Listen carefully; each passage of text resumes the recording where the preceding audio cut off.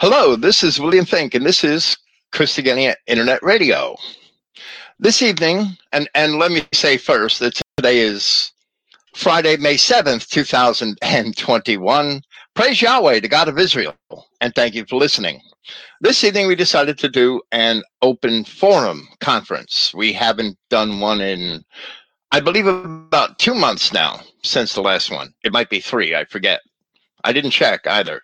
So whether it's two or it's three, the next one won't be for at least two more. If you would like to participate in this one and you don't have the link because you're not in the Christogenea chat, but you are listening, you can go to Ecclesia, spelled with two Ks, ecclesia.christogenea.org/conference, spelled with a C. And that will take you to this conference and you would be able to participate. In the meantime, I want to thank all the people that have chosen to participate this evening. There are over a dozen people in the chat on the video conferencing server. Hopefully more will come. We'll see. I'm just trying to encourage participation, give people that listen to our programs and podcasts the ability to say something, ask something, or speak something for themselves, and to offer this opportunity for fellowship. So that's about all I have to say this evening. And hello, everybody, and thanks for being here. And whoever wants to take off with this, be my guest. Don't everybody jump at once. Got a bad problem with crickets around here. How you doing, James? Thank you. I'm doing well. How are you? All right. I got here in North Dakota. Yep. Yeah, I'm out driving right now. Sounds like fun. So what do you have for us? I know you were interested in this during the Bible study Wednesday.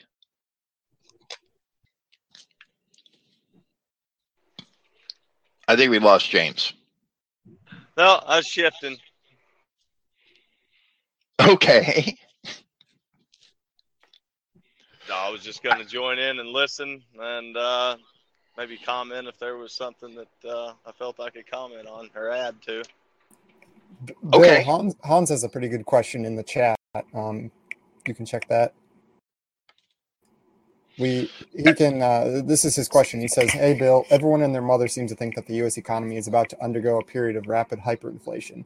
What is your opinion on the question of will the economy go into a period of hyperinflation or a surprise deflation?" Well, I can't really comment either way. Hyperinflation is caused, and the government is printing lots of money, right? All of these extra unemployment benefits because of COVID, all of these cash infusions that they're giving to everybody in America, these stimulus checks, they're printing huge amounts of money. And usually inflation is caused when there is too much money in the economy and not enough products in the economy, that the prices go up and the person with that can afford to pay the most for something will pay what they have to spend to get it. So that's what causes inflation. So if we have product shortages along with all of this extra money in the economy, of course we are going to have inflation. That's just the natural result of it. But I don't know if we have production shortages. I can't say. There's a definition that I've heard a couple of times. I don't remember where I've heard it from, but it's basically goes that inflation is simply an increase in the money supply. So if you think of it that way, if the Fed is printing a whole bunch of money, then that's kind of inflation in and of itself, whether or not we see it right away. Well, right, and that's true, but I only think it's half of the equation. You could increase the money supply, but if you increase production, then consumers are going to have plenty of products to buy, and the price isn't really driven up, right? That's why I see it. And right now, the production, from what I've seen, is suffering with all the people that are just cashing in on the stimulus and unemployment benefits. A lot of people ain't going back to work, so therefore the products aren't being delivered to consumer market because they're not being manufactured. I was watching a local news program up here in Williston a couple days ago, and they were talking about with the oil production, it's severely declined because of the production workers. They can draw unemployment benefits, and they're not being made to go out and work. Well, that is true here in several places in Florida, here on the Gulf Coast, and in Tampa. Restaurants and other service industries are actually having a difficult time now finding employees. Yeah, they're having a hard time up here. Every place that you go with all the truck stops, the restaurants, everything you go into up here, they've got signs out looking for employees. In fact, I was in one little truck stop in Williston the other day, and they had a sign up stating the days that they would be closed because they didn't have enough employees to cover all the shifts. And if you want a job, talk to the gal at the front desk. So they're desperately hiring. Well, that would drive up prices. That would cause inflation also. But that's because people don't want to work because they're getting all this free money, which is going to cause inflation. If people don't work, it's going to drive up wages, and driving up wages drives up prices. Right. And production drops. With the not only the unemployment benefits, the stimulus, the payroll protection, all the free money that's floating around. I believe it's in July. They're going to start doing I think it's a $300 payment per child for families. $300 per child, and it's going to roll out for 6 months. So that's that's a lot. All of those factors together would cause inflation. I don't know what degree of inflation. Would it be hyperinflation? I think we've already suffered inflation, and maybe not enough of us have noticed it yet. I actually went to the market the other day with my wife, which I rarely do, and helps with the food shopping. And I was looking at these ribeye steaks, and they were the regular ribeye steaks in Publix. They were $19 a pound on a bone. $19 a pound for ribeye on the bone is an incredible price to me. I would expect it to be 12 or 13. So that wasn't even the organic steaks or the grass-fed steaks. That was just the regular steaks, $19 a pound. I couldn't believe it. That's a lot higher than I would expect it to pay. So I think in some areas of production, we are already seeing inflation. I don't watch the food prices though. My wife does. So I can't really comment too much. I noticed that. I couldn't help but notice that. The price of beef in the supermarket's up, and it's down at the stockyards. I definitely don't see a surprise deflation. Hans asked about a surprise deflation. That definitely is not going to happen. They would have to stop printing all this free money, and they would have to raise the interest rates significantly.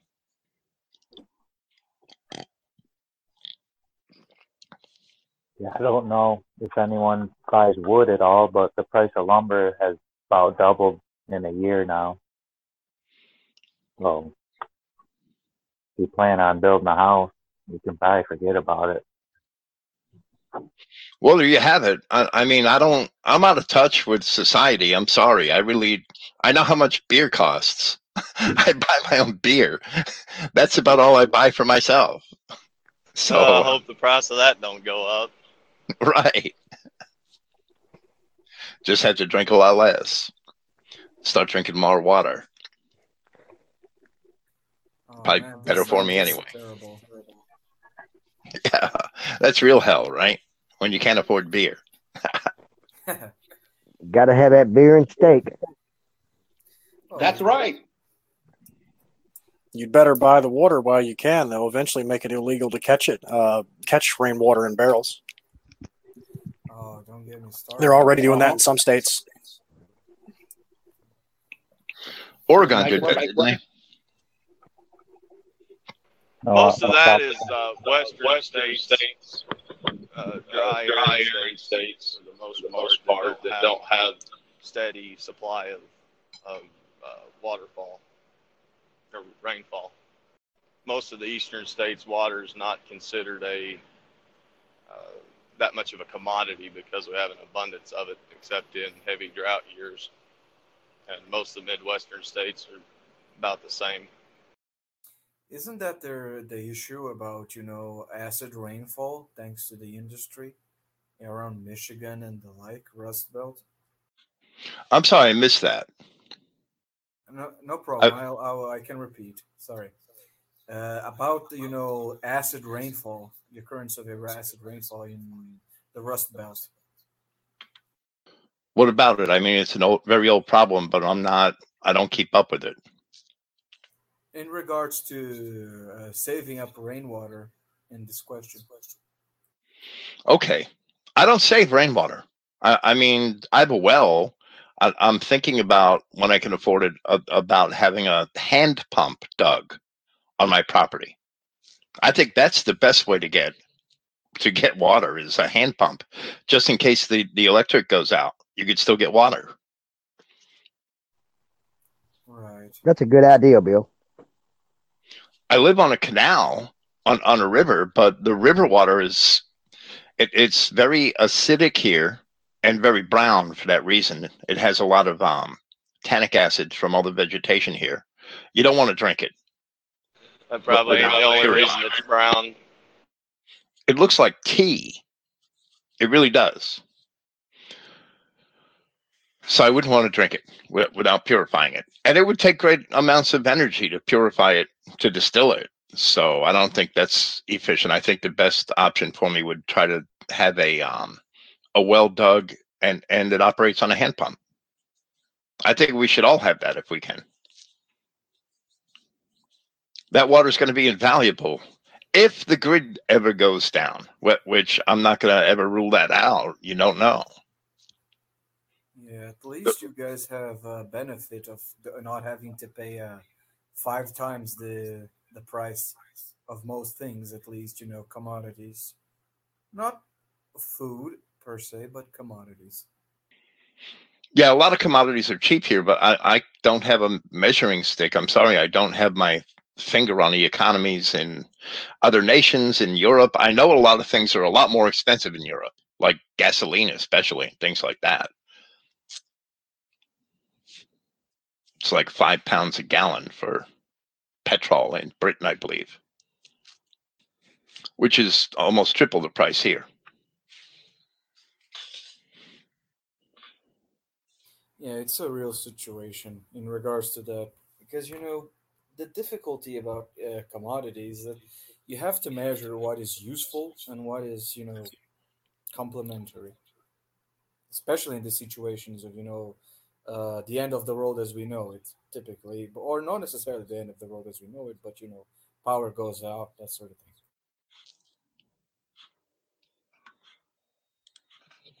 I'm sorry, I may have been muted when I was trying to speak. I don't know. I have to watch the screen because I'm not getting an audio indication. So the commodity prices, I just don't watch them. I mean, maybe somebody wants to start a forum section, I would suggest, and just track prices in a few areas of production that are important to everyday living, and let's watch how they go up over the next year or two. I can't rely on the government figures for inflation because I really do think that they're manipulated. That they've been claiming for years there's no inflation, and I know damn well my grocery bill goes up every week. I mean, I don't track the individual prices, but I watch how much Melissa spends to feed us. And it's probably double what it was when I was in Bristol, Tennessee, but I'm sure that we're not eating any differently. Well, for the calculation of GDP, they're definitely changing the equations. They're removing parts that weren't there, and then they're adding in other things that weren't there in the beginning. So it's like what would have indicated inflation just from looking at GDP alone is no longer the case anymore. Was that when George Bush tried to make fast food hamburgers into the manufacturing category? It could have been. Yeah, they've been manipulating a lot of that for 20 years, 30 years to make themselves look better, to make their governance look a lot better than it really has been.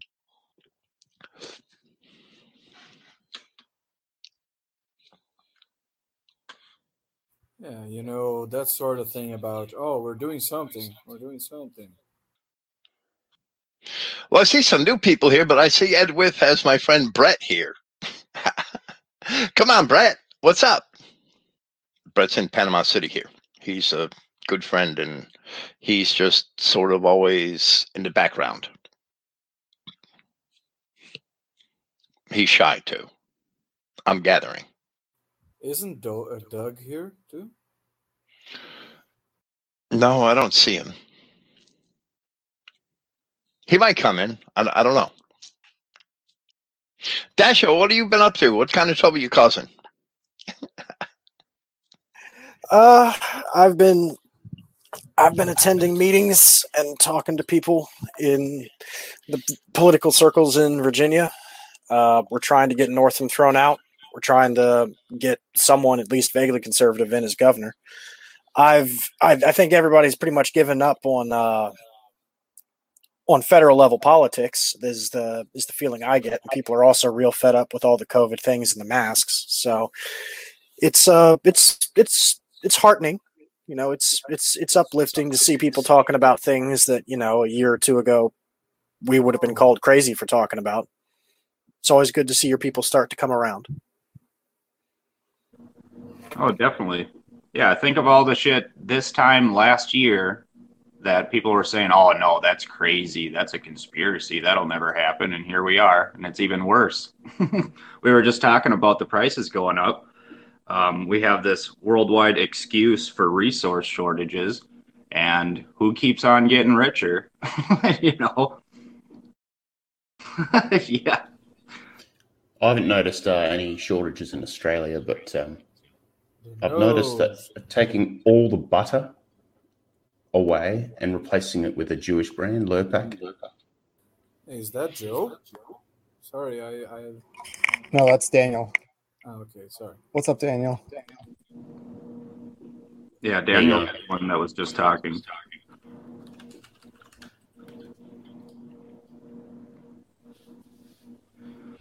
But Daniel's no, go ahead. I'm sorry. Daniel's typing, I think. Yeah, I was just putting my name in. Yeah. I was just going to say, even if you don't actually have shortages, that's kind of what I meant. Is it's an excuse that's what is used as hiking up prices, is because it's so hard to get. There's shortages worldwide, right? Even if there aren't. Well, there's probably actually went out looking for cars, and they've usually got one or maybe two SUVs in stock, and the rest are on a big, massive order list. So that's probably something that's apparently my dad was saying they can't get microchips for cars. So he said, just hold off for now and then wait a year, and then there'll be a much broader stock. You'll get a cheaper car, he says. I have noticed shortages of a lot of things from China. And I really think that it's like some kind of unpublished trade war that's going on or something. Yeah, there's trade wars with China and Australia that started at least 6 months ago, where they stopped. Well, they put tariffs on our wine because that's our major wine market, selling to China, and that hurt, the wine growing industry. And there's been a few other things as well, where they're kind of doing this aggressive trading. Yeah. Well, I've noticed shortages on a few products that come from China the last 6 months. And I've been wondering if some sort of trade war has been going on with China And I started to notice this while Trump was still president, maybe during the last 6 months of his presidency. And I sort of wondered if it was attributed to his trying to crack down on China and in certain areas and to make trade more fair, which we know is bullshit. And if they weren't sort of punishing him, playing politics. I don't know, because I don't watch these things every day. But when we're suddenly short on a whole lot of stuff that comes from China, you got to wonder. You know, the Chinese didn't stop making this stuff. Yeah, because then they'd put their people out of work, wouldn't they? But this whole COVID thing, it's definitely going to change the financial demographics of the country. It's changing them drastically. So how bad that's going to get and how fast, I mean, I think it's a win for us because more and more people are becoming awake to the fact that there are serious problems that aren't being solved politically and that can't be solved politically. So I think it's a plus for us. I really do. I really do think that more and more whites are being driven to at least the awareness that there are some underlying problems that can't be fixed. And with this government and with this race issue. Yeah, I can understand that. This was meant to be a question that I asked before, but I don't know if it has much to do, but I think it's interesting regardless from an outsider's perspective. I sort of saw how Florida, at least in the recent, particularly in regards to this pandemic, about how they're at least trying to, take things easier. I think Ron DeSantis banned the craziness about masks and the such. And I've been wondering about another state in particular that I like, which is not geographically speaking, but Alaska. Is Alaska another bastion, so to speak, to run away when, society goes insane and everything, or not really? I think it's more of a curiosity than anything. I think most of the inhabitants of Alaska are concentrated in just a few cities, and that it's really been tending towards liberalism the last 20 years. That it's just as liberal as Montana really is, and Washington and Oregon. Yeah, I was looking at the demographics of it before, and it seems like a lot of Asians are moving there. They have quite a few Native American reserves. Plus, there's a whole bunch of Spics that are moving up the West Coast. It's kind of looking darker and darker in my mind. Plus, there's some places in Alaska where it's like you just can't even go anywhere unless you use the boat to get to your island or whatever. Those are easy kills. I don't think Alaska would be a good fallout place, just because, for one, you're going to have a lot of weather, climate-related issues, and if you don't have, power of some sort, you're going to be in a world of hurt up there. Yeah, Alaska is pretty hard living. I mean, there's roads in the middle of nowhere that don't even connect to roads. I mean, I don't know. I think the focus would be less on finding a bastion, not saying that's what you're seeking necessarily, but obviously being removed from cities and Babylon as much as you can. But I don't know. Alaska is hard living unless you really like fishing or living in the woods and hunting. I mean, I think you're going to find a whole new set of problems if you're not still living in that area. Yeah. Well, how is that different from most of Minnesota? It ain't Alaska. It's just as damn cold most of the year. Oh, 1st of May, it was 85 degrees. I wanted to ask Dasho, is Virginia still heavy on the mask laws? Heavy on the what? And COVID restrictions? Heavy on the what? I'm sorry? The mask laws and the COVID restrictions. Yes, the mask laws are still in place. I don't really want to dignify them by calling them laws. It's a mandate by the governor, which has absolutely no weight whatsoever. But But yes, those are still in place, although a lot of people are just ignoring them. Melissa and I were through really the first week of March and the last couple of days in February. We went through South Carolina, North Carolina, Georgia, and Tennessee, but we missed Virginia this trip. I didn't get into Virginia at all, which is rare. And we ignored all the signs at all the stores that wanted us to wear masks and all the restaurants, and we didn't get thrown out of anywhere. There was one place we stopped in Gatlinburg on the way home. There was one place in Pigeon Forge that we walked out of because they wanted us to put a mask on. It was one of the distilleries, Sugarlands, I believe. And we wouldn't do it. We walked out. But everywhere else we went, we had no problem. And most people were ignoring them. And that was encouraging. It took them a year, but they were finally ignoring the mask mandates in South Carolina, North Carolina. I was surprised. And Tennessee. Just in the last week, I went to a meeting of important Republican donors for the state of Virginia. A few of the people there they aren't signed on to the Republican Party, but they consider themselves conservatives. There were a few libertarians there as well, and it was a really nice place. It was a lot more upscale than I would have been ever able to get into if it was just me and my name and my money. That's for sure. But while we were there, it was a few people gave some speeches, and then it was just about an hour and a half of mingling and talking to people, doing stumping for things, asking for donations, talking to other people. Everybody there didn't believe the virus was real or thought it was exaggerated. They thought the masks were nonsense, and they were talking about copying some of the laws that have been passed or put up in front of legislature in other states to essentially force things like constitutional carry to enshrine them in ways that it can't be repealed, or to otherwise do things that would, in my opinion, no one said the S word, no one said secession, but it would be things that would be a step in that direction, right? More state sovereignty and less reliance on the federal government. So, in my opinion, the political climate is definitely becoming more volatile. These are Republican donors. These are people who foot the money for things. If they're talking about this, then I consider that to be pretty important. Too bad they forgot the most important: no niggers.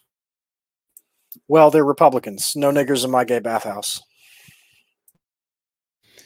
Our town is actually doing like a strategic vision for the town for 2040, and from what I gather, is that they received a lot of racist comments back as part of the community engagement, and well, that was encouraging because and part of that is I believe it's what you call downtown, or we call the mall, or the main shopping precinct of the town kind of thing. And, what ends up happening is all these beautiful spaces get made to try and bring in shoppers and boost the shops because they're not getting enough because people are online nowadays.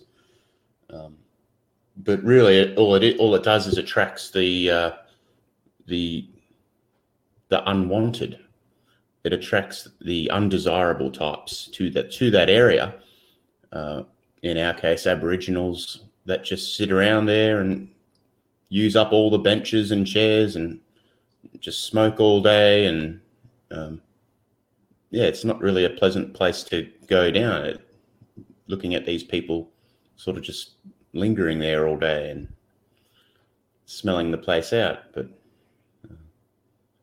it doesn't matter how much money you throw at trying to make the area beautiful. It's the content of the society, the people and who you share it with. You want to feel safe and enjoy other people's company. Those are real heart issues that people are having, and they're letting them know. And these types of responses, you have to put your name to them. So there are some people out there that are, sticking their necks out, and which is good to see. Yeah, definitely. You're muted, Bill. Thank you. How do you know I was trying to talk? And if you're looking for a state that's good on COVID restrictions, I think that South Dakota governor is probably better than DeSantis and more understanding of constitutional liberties and the barriers that should exist between government and violation of those liberties, or at least the oppression of those liberties, is that Kristi Noem, and I don't know much about her, but she was right on the COVID thing from the beginning. She refused to make any sanctions or anything like that in South Dakota.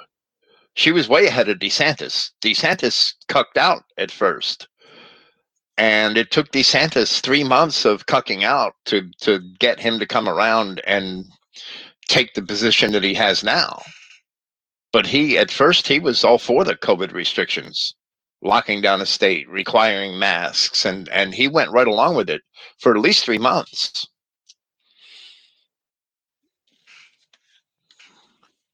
I think he found out it wasn't very popular in Florida, and he changed his tune.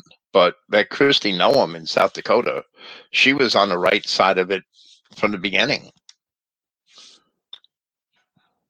She wouldn't impose any sanctions. Noem is a weird name, but it's supposedly Norwegian, I think. It's spelled with an M, so how could it be Noem? I'm kind of making a joke, but it doesn't make any sense to me. Yeah, this is good. I guess, like I said in the chat, my question about pretty much Alaska is because I'm used to watching those Discovery Network, Discovery Channel programs about survivalists that live in the wild, have to face hardships. So I saw it and I said, that could be a place, despite the weather, despite the difficulties. But now they're taken into consideration, all that you guys put in perspective. It's an interesting too. I didn't know about that in South Dakota. Thanks, Bill.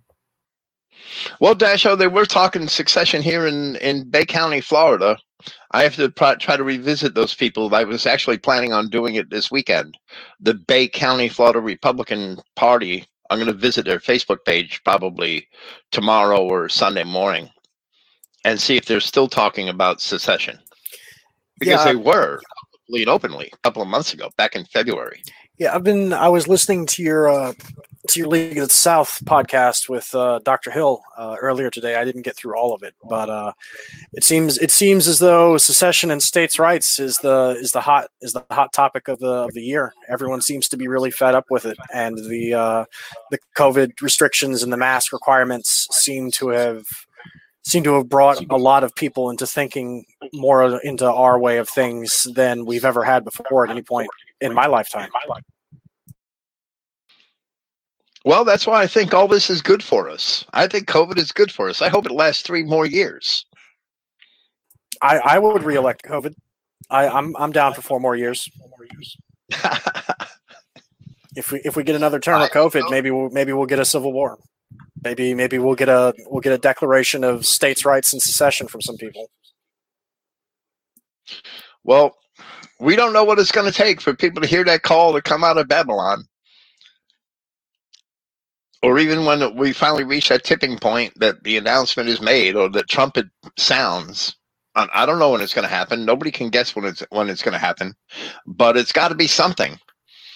And the more that the people are oppressed, that's the pattern in the book of Judges, right?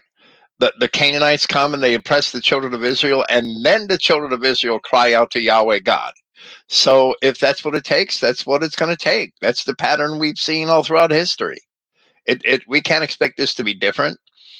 They're not going to wake up one day and all of a sudden look at their iPhones and know that they have to come out of Babylon and repent of their race mixing and their sin. That ain't going to happen. I've said before, and I hope it's an indicator of Babylon stretching out its hand too far. And yeah, you never know. It falling under its own weight, is hopefully coming sooner than later. Yeah, I honestly sometimes I can't wait for Babylon to go down seriously. Well, that's why we need the Christogenea app, and then we can send them updates. Yeah, but if Babylon falls, you're going to have no cell service and no internet. So let's think this through before we wish damnation on us. Come on now. It's Wednesday today, and this day now is your time to repent. This is your 10-minute warning. Weren't they calling out to God in Egypt when they were so oppressed? So there's the pattern there too. Yeah. I mean, I think the main problem nowadays that I see is that there's a distraction for everything. So people can, take the shot on everything. Oh, TV series, games, whatever. So it's something is going to fall. I think when the power goes out, so you cannot play video games, you can't do the usual things that people distract. They may say, "Oh dear, what do I do?" I'm sorry, I keep trying to talk when I'm muted, even when I mute myself. So that Joe, I'm glad you brought that up because that's a point that I try to make in the Wisdom of Solomon, where Solomon ended wisdom with his discussion of Egypt and Sodom. And in the Revelation, the great city is called Egypt and Sodom. And when we look around us today, we have plenty of Sodom. We don't have quite enough Egypt. And it's coming. If the Democrats have their way, especially. Yeah, we definitely need more Egypt so that people will realize. Well, it's got to get to some point eventually where they do. I don't know what that point's going to be. It's just going to be painful for those of us who believe we know what's going on. It's going to be more and more painful. In this society, you have all kinds of crazy freedoms. These disgusting freedoms we hate, to be a sodomite and to let your kid be mutilated. But people forget the freedoms we used to have. And, we're in bondage to this Sodom. Well, they're going to want the old freedoms back pretty soon. Yeah, you're right, Joe, because I was thinking about this. Sorry if someone wants to speak. It's just that I want to compliment.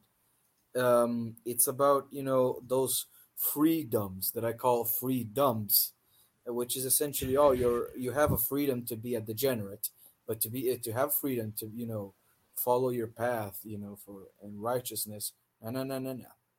Because then you're being hateful. Get out of here with that thing. I'm tired of listening to that. Love is love, unless it's love for God or his people. Yeah. Hating hate is hating your brothers. So, PV, what's happening? I see you there. You're awfully quiet. Oh, can you not hear me well? I just haven't heard you say anything. Okay. Sorry. I just haven't had much perspective to share. So. Well, I got a guest that wants to say hello if this mic is working. It's working. Yeah, what's up, Brett? How's it going, man? Wonderful. Just another Friday night. Except I didn't have to write anything this week. Well, I've heard it's been a long week for a lot of people.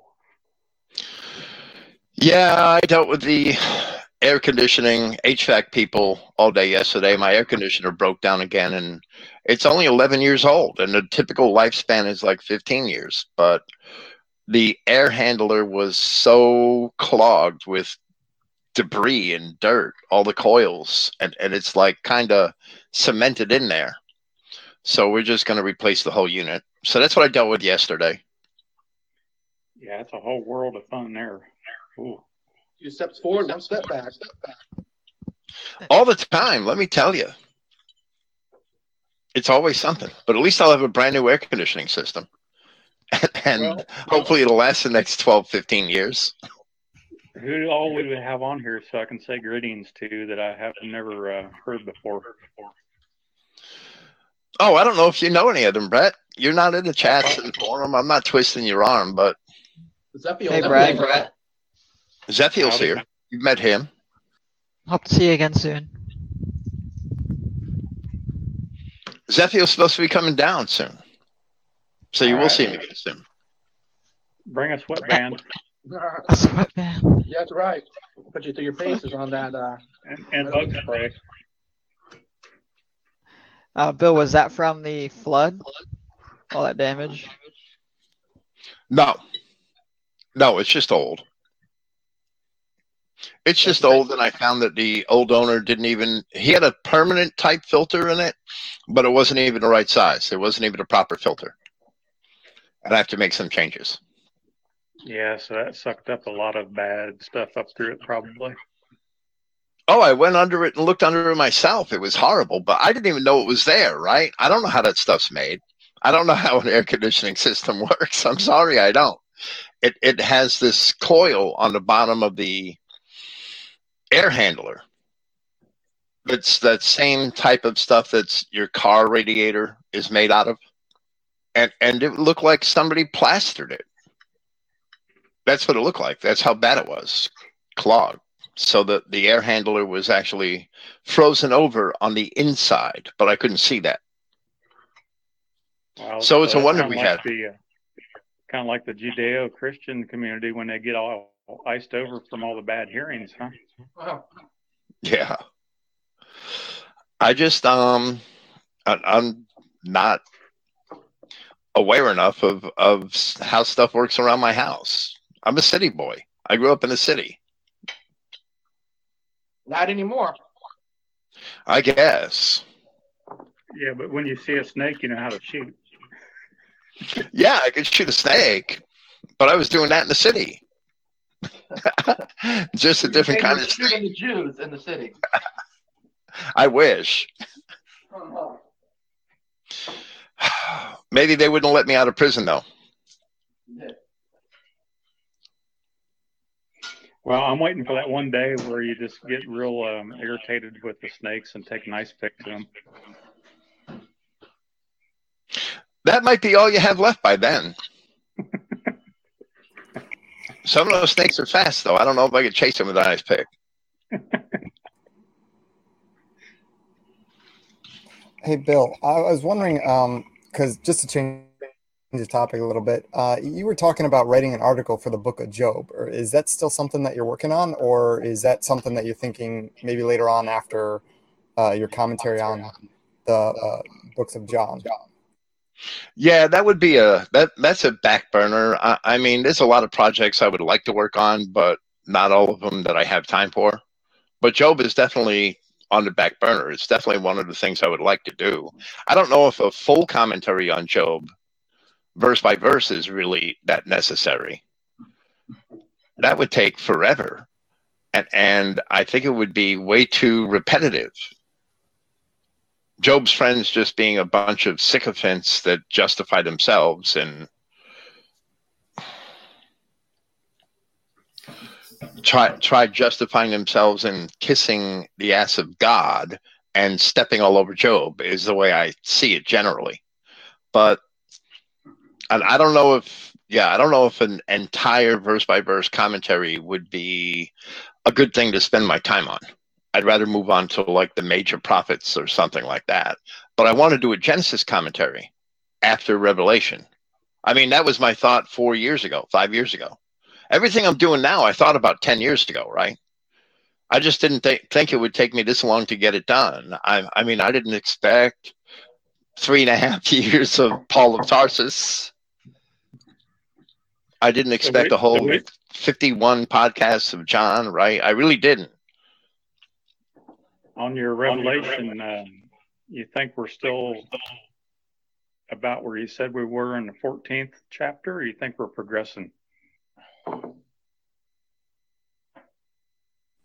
Well, you're muted. No, we're not. Or is Bill muted? Oh, Bill's muted. Wow. Wow. As soon as I'm sorry, I was muted when Brett spoke. I believe we're at the 17th chapter of Revelation. After we've given our kingdom over to the beast, that's what I said in Christstrike. Of course, I stand by that today. the next significant thing that happens is the fall of Babylon, and that's what we await. I mean, the whole world is being ruled over by this beast that was and is and was not and is to come. That this eighth beast that is of the seven, right? I mean, it's the world banking system. It's the Jewish banking system.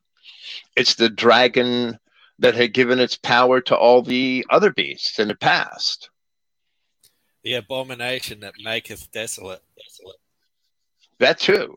And it makes everything desolate. Look at what it's already done to half the cities in North America, or more. Or hell, look at the South. Shit.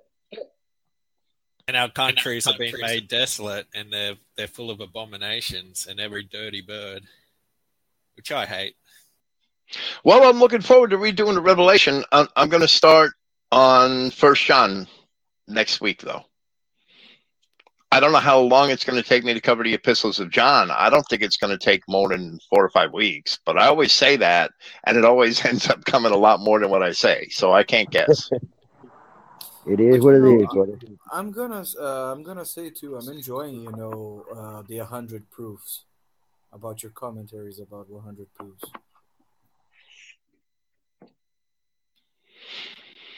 Yeah, I mean, most of it is a rehash of my other work, but it gives me a chance to say things in perspectives that I hadn't said them in the past. And I think that TruthVids has given some really good input.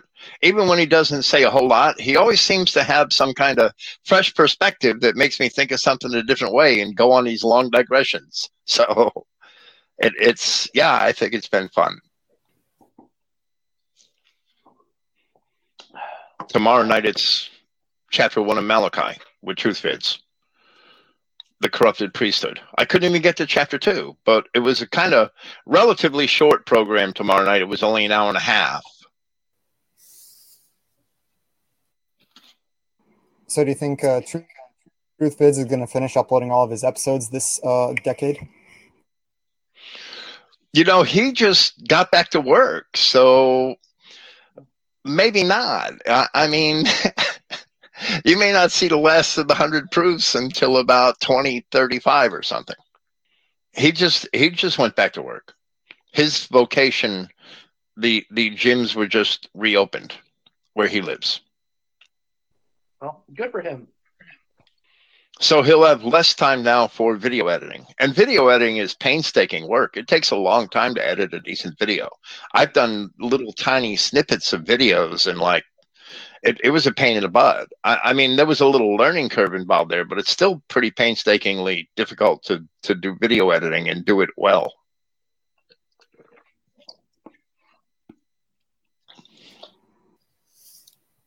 Well, I've been thinking that the only law we had in Genesis was to not touch the tree of the knowledge of good and evil. That was the only law we had. And within that law, doesn't that encapsulate the 2 first laws that Christ told us to keep, which was to love your God with all your heart and to love your people, love your neighbor as yourself? Not that, so they're not the only 2 laws he told us to keep, but they're the 2 laws that the rest of the laws all hang on. So I'm thinking, if we kept that law in Genesis, that would have been the whole of the law. That would have been the only law we ever needed, because our societies would not have descended into hell if we had kept that first law in Genesis. Those first 2 laws that everything else is based on is encapsulated in that law in Genesis. So there's a hierarchy of the law. I agree. I totally agree.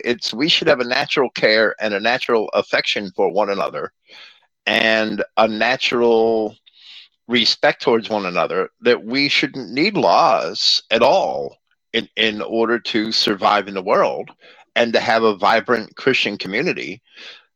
What did Paul say in Romans about the laws being for those who break the law? The laws are for the law's on for you if you keep the law, if you walk in the Spirit, right? You don't need the law.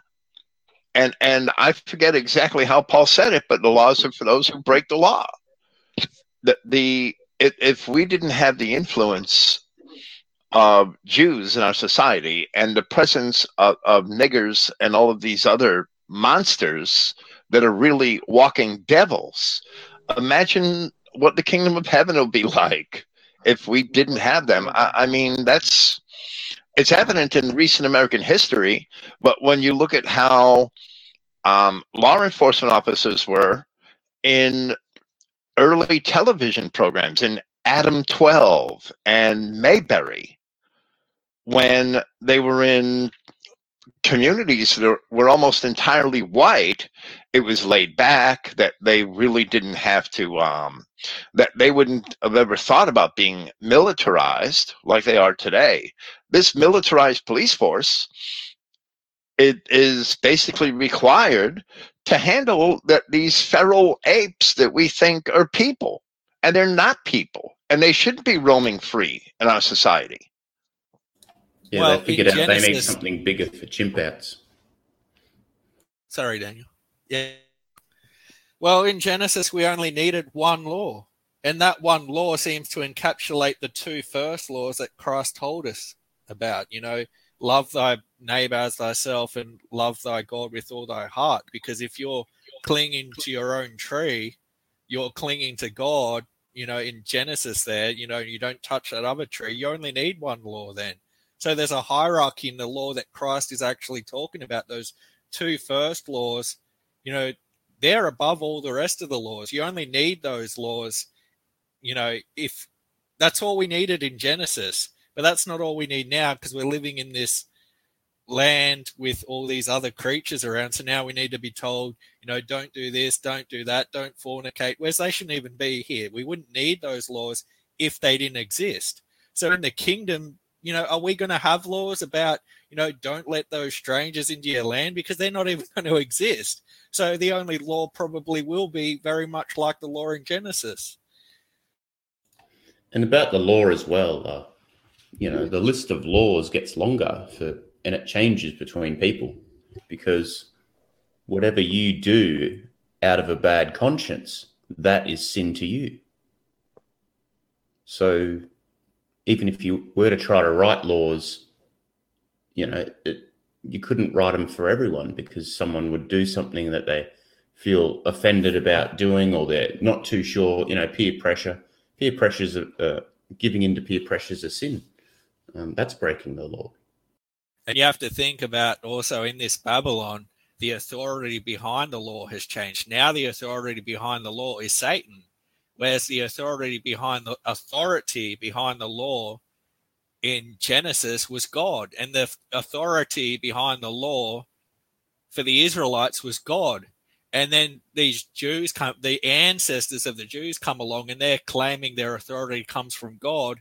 And Christ challenged them on that and showed that their authority didn't come from God, and the authority of the society we live in today, it doesn't come from God. So will it stand? It can't stand, because it has no authority from God.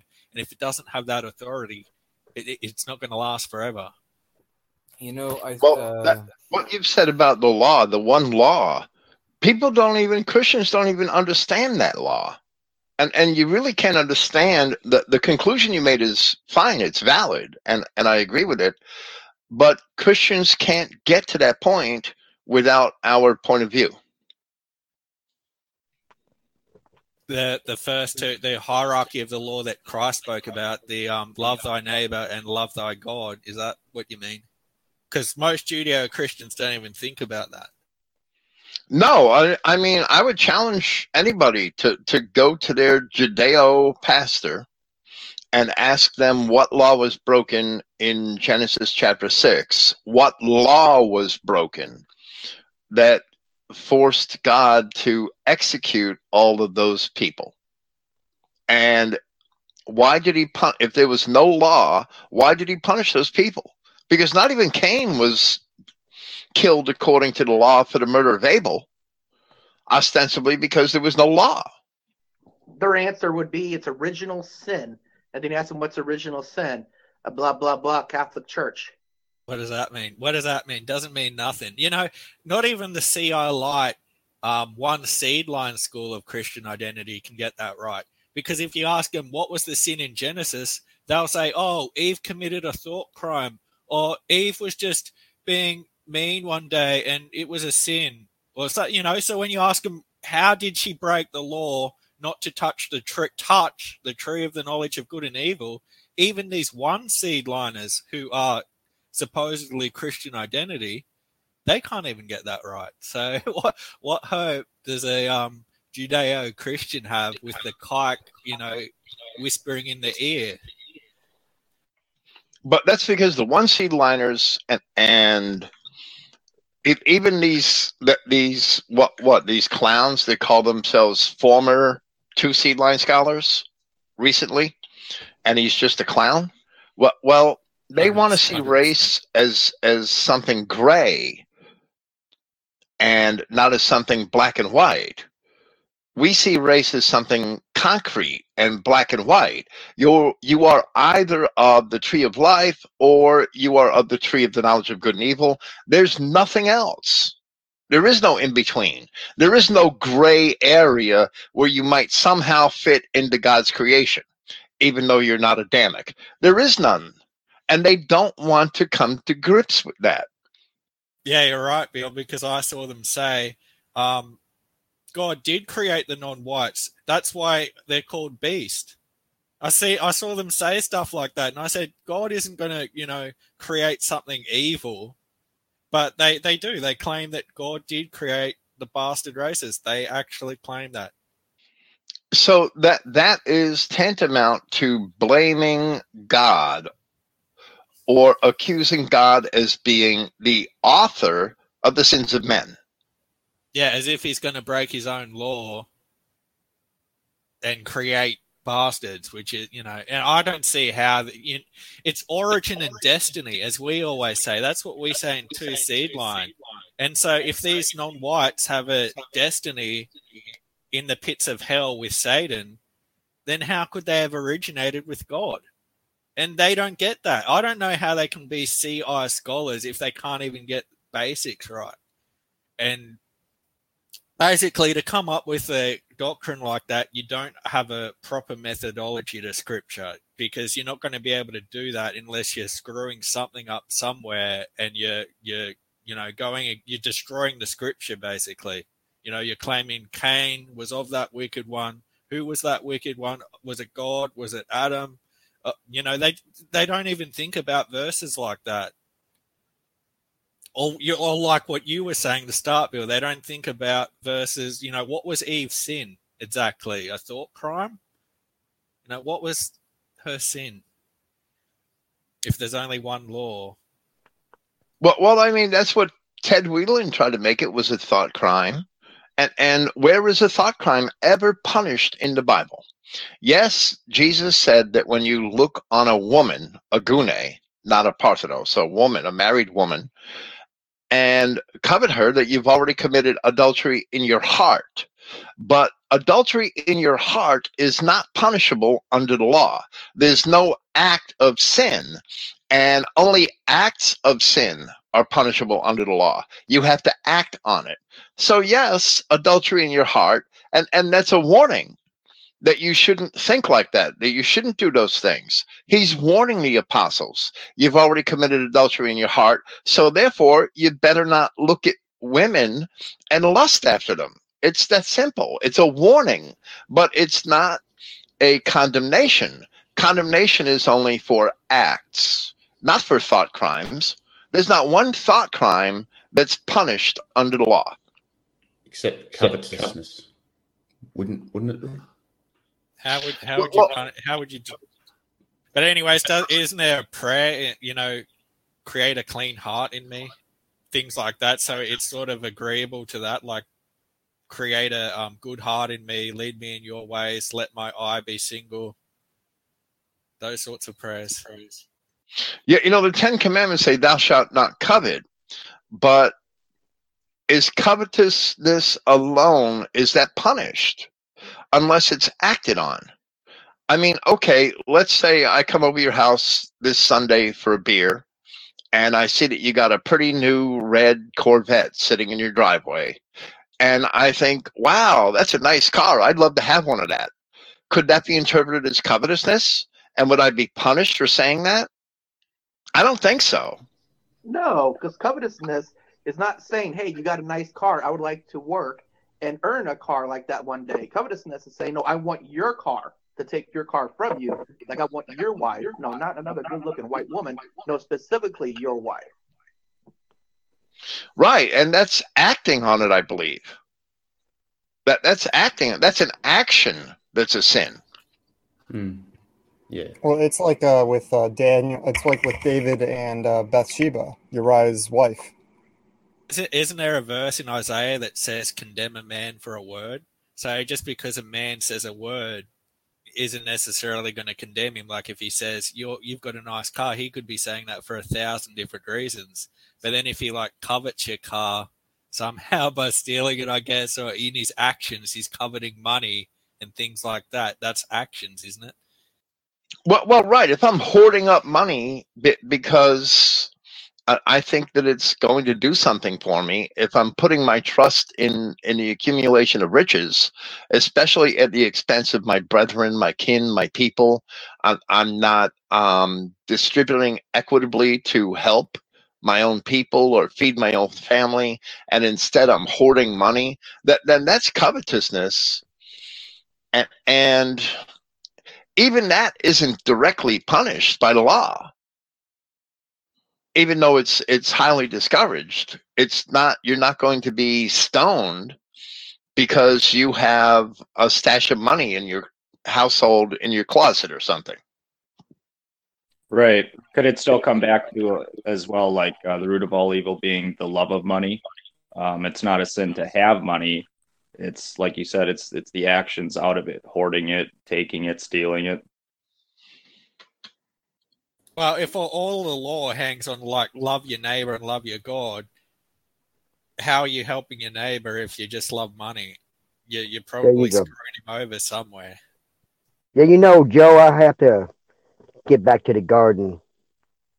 Where he said, "Don't touch the tree of knowledge of good and evil."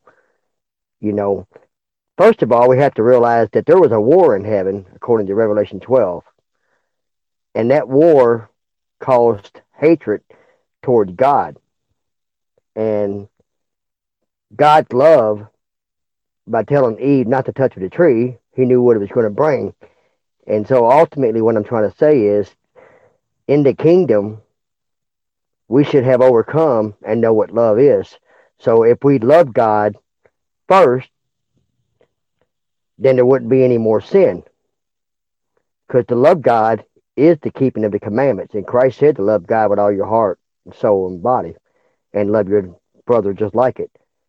And so ultimately, we have to rebuke touching the tree of knowledge of good and evil, because that's what started the war in heaven, was the hatred towards God, I believe.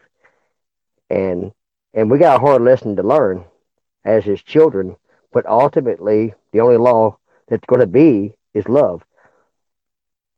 In the kingdom, you say. That makes sense? Yeah, it does. So you say that in the kingdom, the only law we'll really need is those first two, is like love your neighbor and love your God. Amen. Yeah, I agree with that. And we know there's going to be law in the kingdom, because I think there's a verse in Revelation, and it's spelled out elsewhere, that the law is forever, even in the kingdom that's coming. And obviously, if Christ is ruling as king in that kingdom, his law will rule the land. And that's probably all we'll need, JD, is the first two, love your neighbor and love your God, because there ain't going to be any bastards around. Exactly. So you don't have to worry about, stealing and murder, because Cain was the first murderer. He introduced murder into the world. So we're not going to have murderers. We're not going to have sodomites. There ain't going to be any We're not going to have anybody coveting your wife. They're going to be loving God. We're going to be loving our brother. And we're going to be walking in the commandments. That's true love, is walking in the commandments. And when you walk in the commandments, go ahead. All right. So the Bible says that Christ rules with an iron staff or an iron rod, right? So in the new kingdom, if there's not going to be any fallen angels, no Jews, no etc., just us, if Christ is ruling with an iron rod, it means he's inflexible, right? So I don't believe, we'll have any outside influence to cause us to sin in the coming kingdom, but also the angels didn't have any influences, and they decided, whatever process they went through, to sin against God. So it's probably always going to be around. There's always going to be that danger. Well, that rod, I think that rod, as a father, I should break it over my son's back if he ever race mix or commits adultery with anything like that. So you break the rod over your child's back. But that ruling with the iron rod, I think it'll keep it straight. But, I mean, we're talking about genuine love, not I don't programming think love. there's going to be any danger of, bastards coming back or anything. But Yeah. Go ahead, wasn't Joe. Genesis the paradise? Genesis is the paradise, and the kingdom's the paradise to come. And in Genesis, we've only got that one law, and in the paradise to come, we only really need those two laws. I believe it. I believe we only need love your God, love your neighbor, and that's the paradise that's coming. And and I don't know if Genesis was actually the true paradise, as some would say, because we were told to subdue, and we wouldn't have to subdue if there wasn't a war going on. Yeah. We wouldn't have to take over anything. I think the true kingdom will be when our Father returns and he burns all these bastards up, and then we can get back to what he intended in his creation. Yeah, because Adam was told to tread down the wicked, and that was the Exactly. that So he had. that war was still going on. Exactly. And I think that's what the darkness was described in Genesis, I think 1 or 2, where it says, and darkness was up on the face of the deep. I think it's all ties together somehow. And That's a good point. Because in Revelation, we see that Christ is the only light that we need. There's only light. Exactly. There's no night anymore. So Adam lost his commission. He failed in his commission in sin. He didn't tread down the wicked like he was supposed to. And then Christ comes and fulfills Adam's commission in in his place. And then all we have is the light, like you say, JD. Exactly right. So there's a difference between light and darkness. And we know that the children of God is of the light. So I think it's all going to come back to the one kingdom with our Father, with genuine love for each other and our Father. And we won't have to worry about these corruptions anymore. Right. And, some people say this is the hate zone, but really it's the love zone around here. Exactly. And not as the Judeo-Christians teach, God is love. He loves everybody. No, he don't. He only loves Jacob. Yeah, this is the real love zone. Because how can you that's not real love. That's the shallow kind of love they believe in. We love everybody and everything, which is nonsense. Exactly. That's how I kind of see it. Sorry, JD, just to compliment, because to the Judeans and even to the rest of the world, God loves and tolerates everything. Oh, but you are a sodomite, a race mixer, this. Oh, it doesn't matter. God will forgive you. He will do this or do that. Well, right. And go ahead. And one thing that I think is going to help that love that we're supposed to have, the agape love, is for the fact right now we're being trialed with hating. I mean, we're tested, we're exercising all these things. There's a time to love, time to hate, time for war, time for peace, but the Adamic man is being exercised in every one of these areas. So ultimately, I think love's going to win, and I know it's going to win because it was promised to us. Does that make sense? Well, it's like the tried in the fire, JD, and all that's left is love, which is like the gold. After this world, the trials of this life, they're like the fires that produce the love. The love is refined in us. Right. In the Christian message. And then it's going to fall into the category of what Daniel talks about, those that wake up in everlasting contempt and shame. And yes, we will love our brother. And gotta have to deal with that part. I think, the kikes, they are right. Love wins, but not the love Absolutely. they're talking about. Exactly. They're just a bunch of haters, anyways. Yeah, They just hate us. they don't know what love is. And the Jews had their revenge. They're getting their revenge. And they were ostracized for so many years, and they got their emancipation, and now we have what they call cancel culture, woke. We got all this stuff, politically correct. It's all geared towards hating the white man because we're God's children. Well, how can they know love if God doesn't love them? They weren't created in love. And, like we were talking about before, their idea of love is just sodomy. It's don't judge all these sodomites who are doing all these disgusting things, and tolerance and acceptance. That's not love. That's just sin. They try and twist it all around. Love is hate. Hate is love. All this stuff so the Jew kind of love, the love the Jews believe in is just Sodom and Gomorrah. The love we believe in is like marriage and families and love for your folk and helping each other, working for each other. That's the love we believe in. We don't believe in the love that they tell us about, because that's a lie. That's evil. It isn't love. And they're not going to Exactly know right. love. And they're not going to know his law. His law is love. They're not going to know any of that because they don't come from him. I don't Because care they're the progeny. They're progeny of the fallen angels who rebelled against that love. Hey, don't forget this. Isaiah 5, versicle 25. Woe to you that call, good evil, evil good. That's pretty much what's in effect. Isaiah 5. Well, it is. And, God's law is love. And that's the love that was in the beginning, and that's the love that'll be there in the end. They don't know that love. They can't live according to his law. Nope, they can't. It's not their inherent nature. Their inherent nature is to destroy everything that God created. But they call it hate. It really kind of is hate for them, but that's because they're contrary to his love. Right. So our hatred towards them is godly. The Bible gives a definition of love at Leviticus 19, verse 9.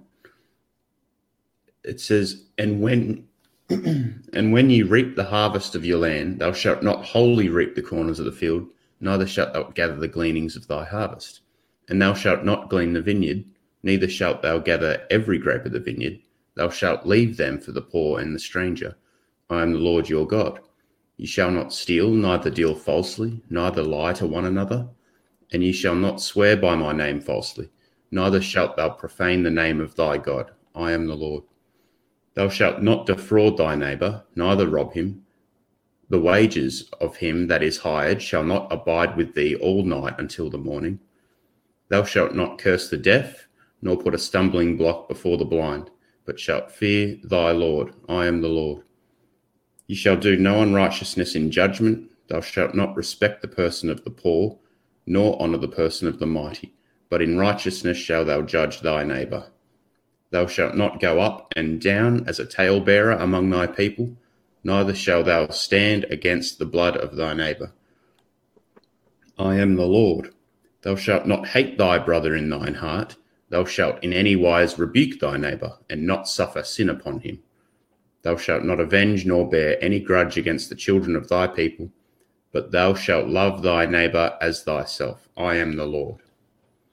That's the first place that appears in Scripture. It's the only place it appears in the law, I believe. And it proves several things. First, it actually defines what a neighbor is as one of the children of thy people. But second, and just as significantly, where Christ says that upon those two commandments hang the whole law, that proves that the commandments which he insists that we keep are greater than just the 10 commandments. Amen. Because that commandment to love thy neighbor as thyself is not in the Ten Commandments. It's not even in the book of Exodus or in the book of Deuteronomy. It's only in the book of Leviticus.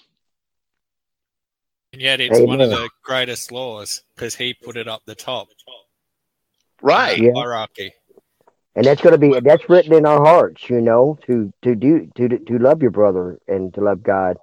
So, and we wouldn't need all those other laws if there wasn't no fallen angels, Jewish, or influences from any of these evil bastards. So once they're all gone and burned up, hey, welcome to paradise. I really believe it's the providence and wisdom of God that commandment is only in Leviticus, and it forces us to consider all the other commandments in Leviticus the way Christ had used it in the gospel.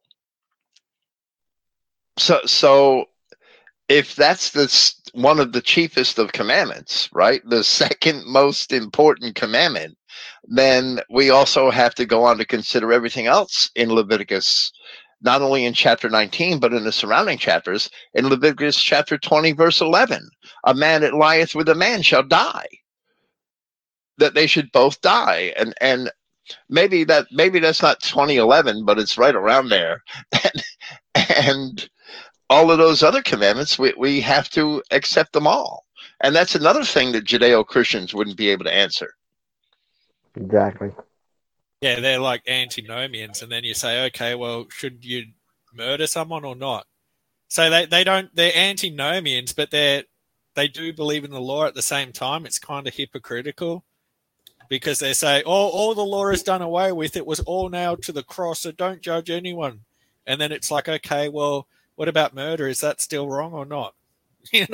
So you can, you should ask them that. The mainstream Christians, they'll go to Paul's description of what love looks like in the New Testament, but they don't go to the definition in Leviticus. Well, I was thinking while Bill was speaking just before, doesn't Christ say, they'll know you by the love we have for one another? That's how people will know that we're his disciples. And if that love hangs on the law, well, then people will know we're his disciples because we keep the law. And obviously the people who hate his law, like the Jews, they'll hate us. So they'll hate us, but people will know we're his disciples by keeping his law, which is the love.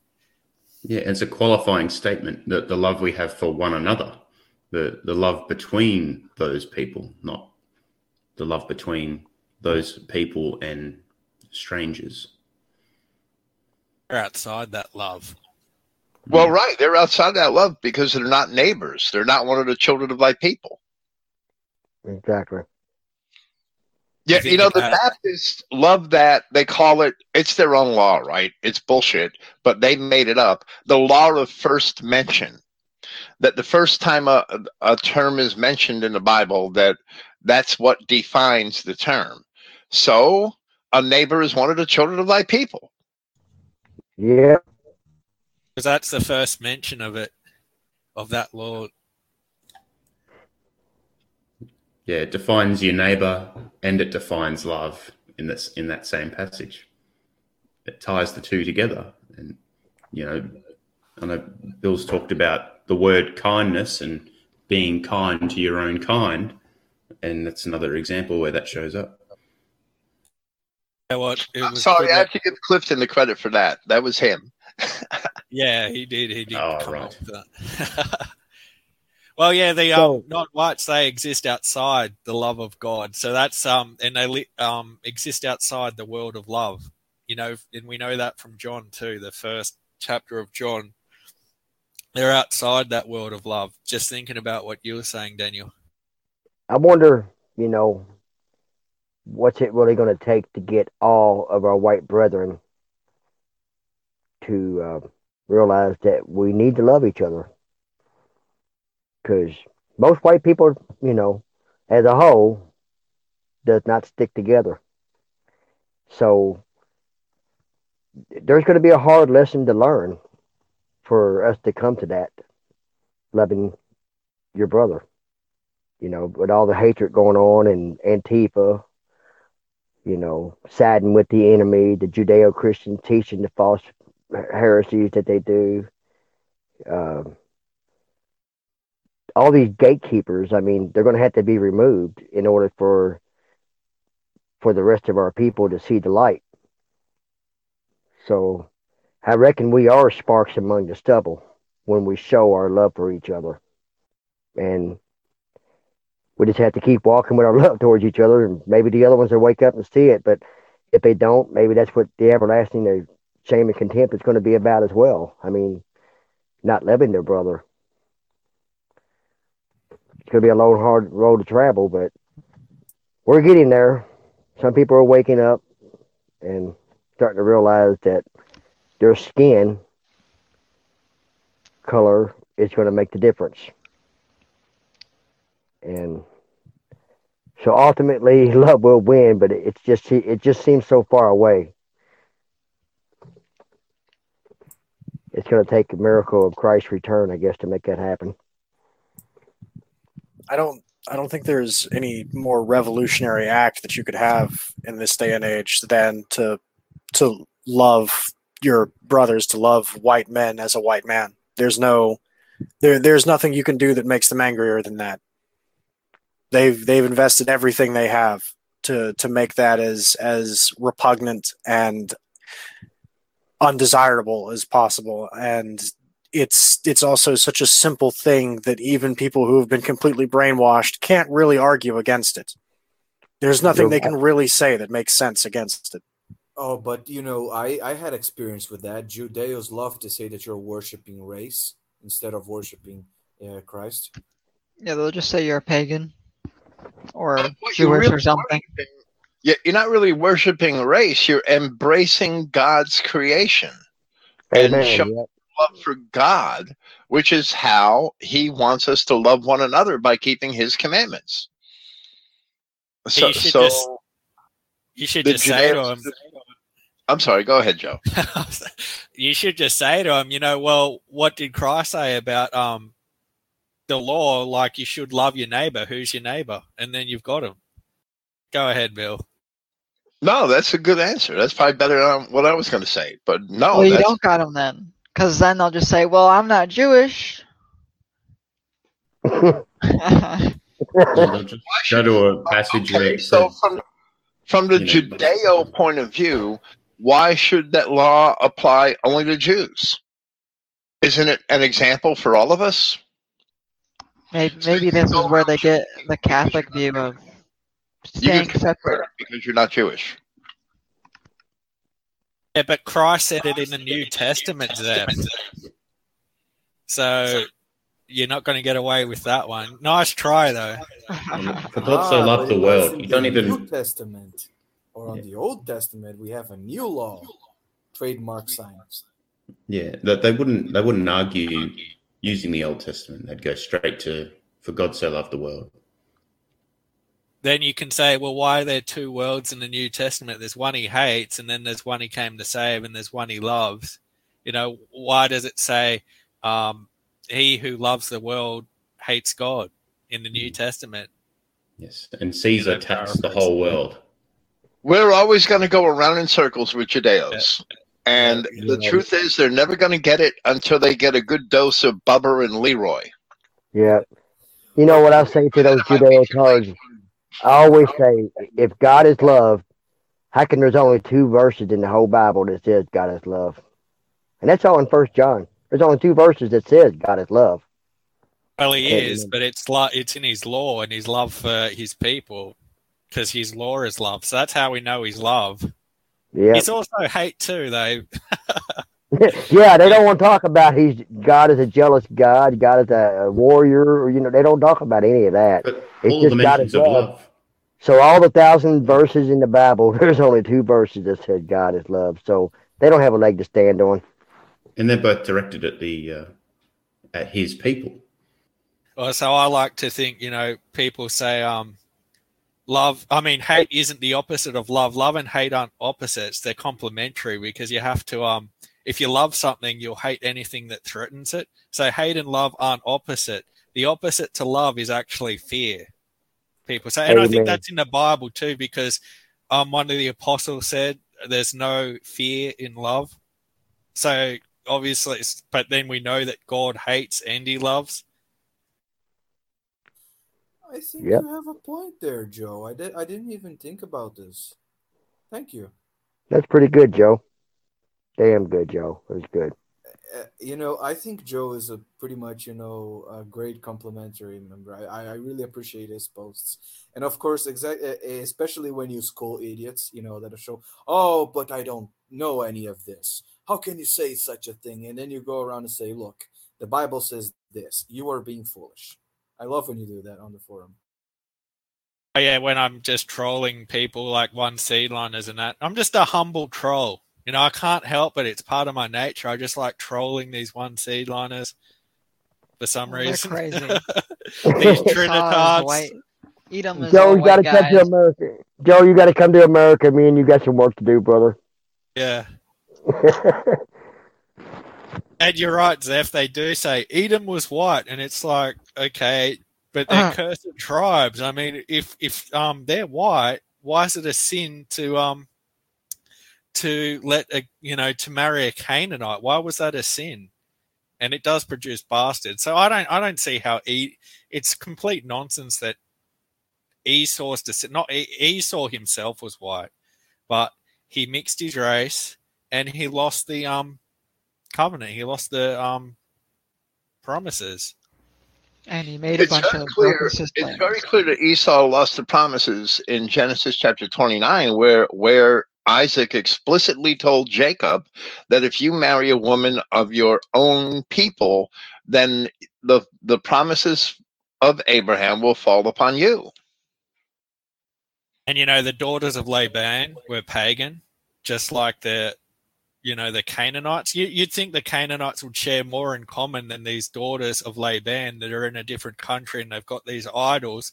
But Isaac and Rebekah send Jacob to get a wife from there.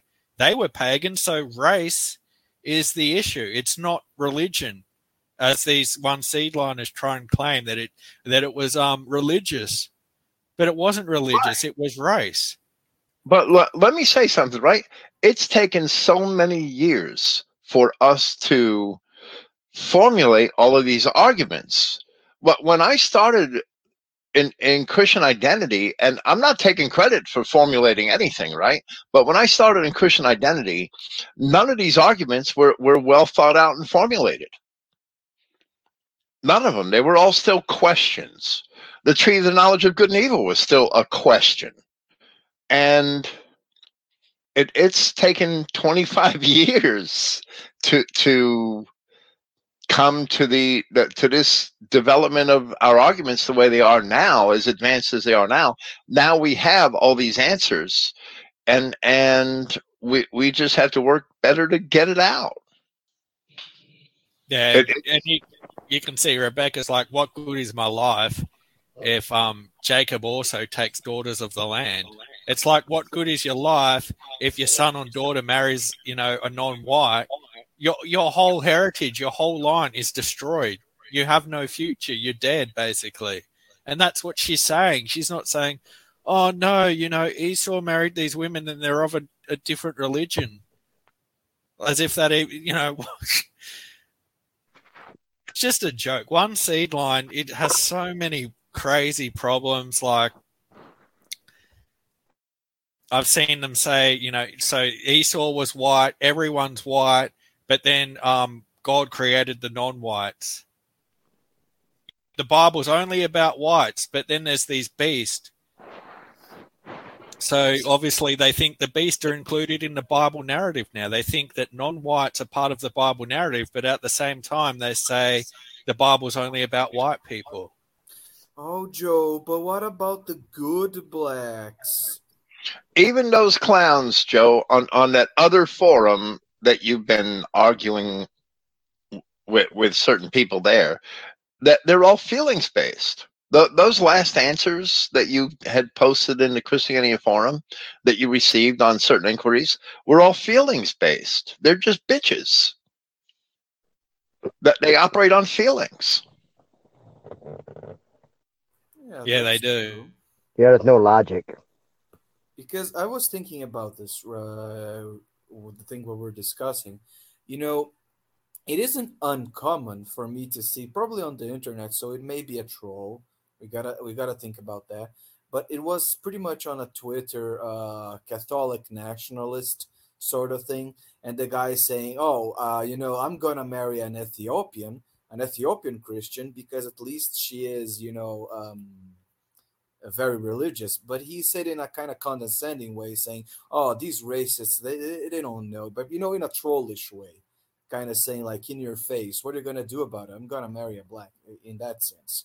And it just so, why do this? And especially, and they, when they accuse you of saying, "Oh, but you're worshiping race, it's, there's got to be a way to shut them up for real. Yeah, they think they're doing the work of God by intermarrying, and they're not. They're destroying the creation of God. But I've got one for you. How come Moses married a nigger then? I mean, Moses married an Ethiopian woman, so I've got you there, haven't I? The Cushite, she was actually a Cushite, but Judeo-Christians today claim she was black. She thinks she was a Cushite nigger. woman. They don't know anything. It's just like the one seedliners don't know anything. Yeah, It always cracks me up when we have all of these thousands of pages of information online and people think we missed that one. or Simon Niger or something stupid like that. And people think we didn't see that. Oh, yes. I think there was a something Niger.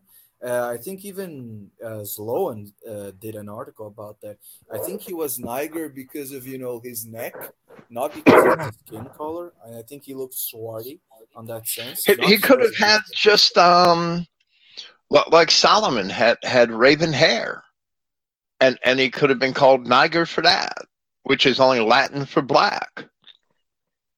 And Europeans have given each other nicknames based on those features for thousands of years.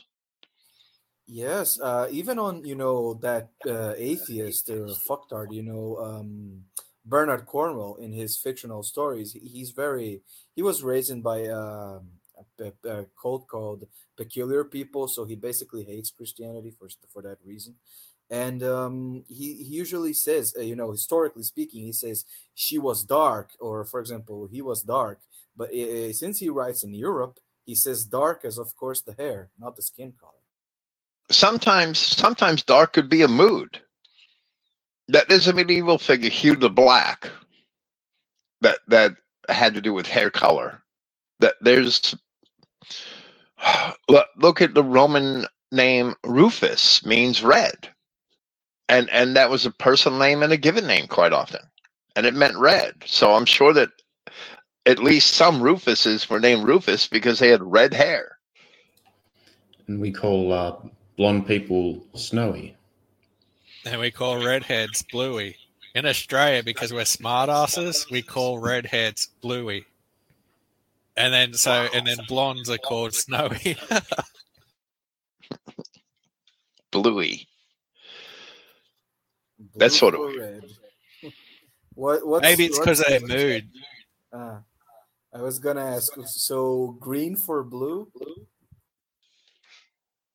What? No, redheads. Redheads are bluey.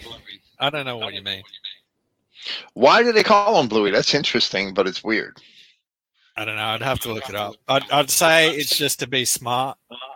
Like Okay. it's Maybe they're true blue because if they've got red hair, they're white. But most of the redheads I've known have had green eyes or brown eyes. Almost all the redheads I've ever known all my life had green eyes or brown eyes, never blue eyes. yeah, but it's not. That's not why. It's not related to the eye color. I know that much. You know what? I'll look it up. I'll look it up quickly and I'll get back to you, Bill. Yeah, it's. I mean, it doesn't have to be tonight, of course, but I just think it's odd. Like you said, Australians might just be smartasses. And about the thing, just a compliment that you were saying about Zipporah.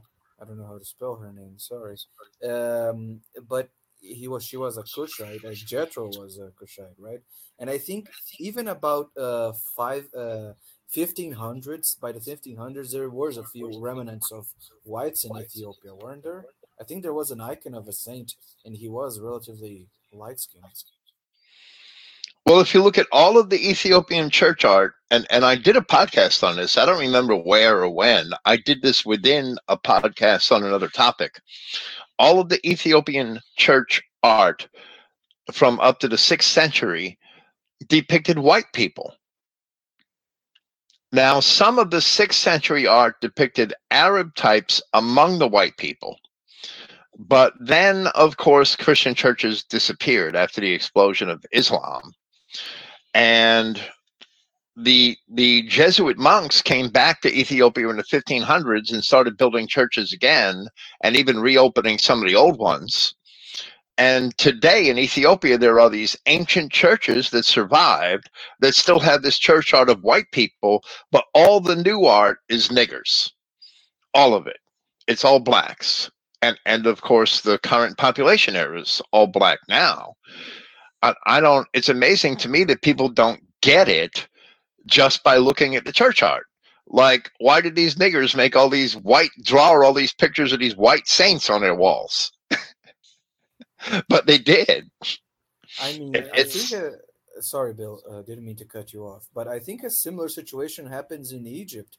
I think even in India, as a sort of matter, not by art, but I mean, to think about all those street shooters building so many things from the Indus Valley, unlikely. And of course, Egypt being the biggest example. Yeah, of course. I don't think those squat monsters that dwell in those places today built anything. Central America or wherever we go. They built mud huts. I mean, you got to give them that, Bill, out of dung. Well, I've seen beaver huts up close and personal, and they're much better constructed.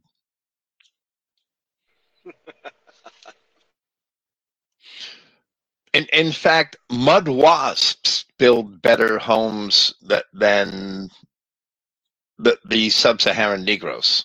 Mud people. But we have these mud wasps. Dirt daubers. Yeah, they call dirt daubers, right, James? But we have these wasps that actually construct their cocoons out of mud. And they're stuck all over my house. I mean, I find them all the time. I scrape them off and I stomp them because I really can't stand them. They're unsightly.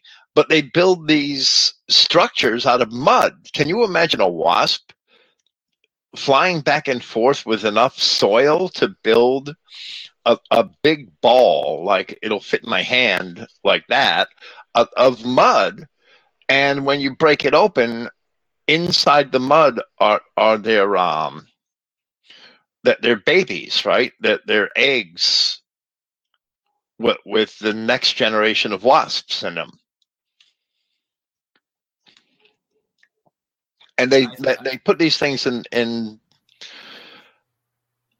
that they try to kind of hide them out of the way, these insects, and put them like up under shelves and things like that, or on the back of the refrigerator I have downstairs, or places like that where air conditioning units.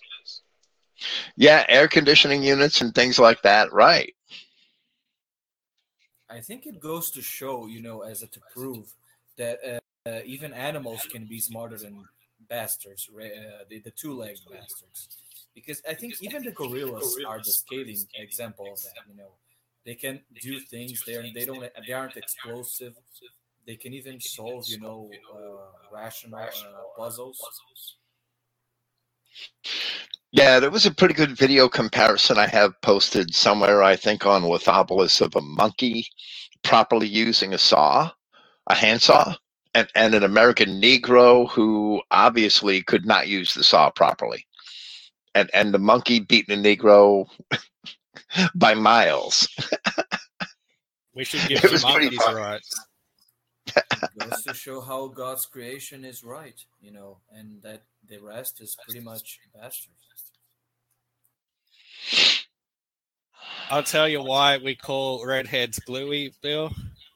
It started with the First World War, apparently, and they were just being smartasses. So in Australia, I think we have a lot of Irish blood, and so maybe it comes from the Irish blood. So during the First World War, they started calling redheads bluey, and the redheads apparently didn't mind it because at least they weren't being called gingers.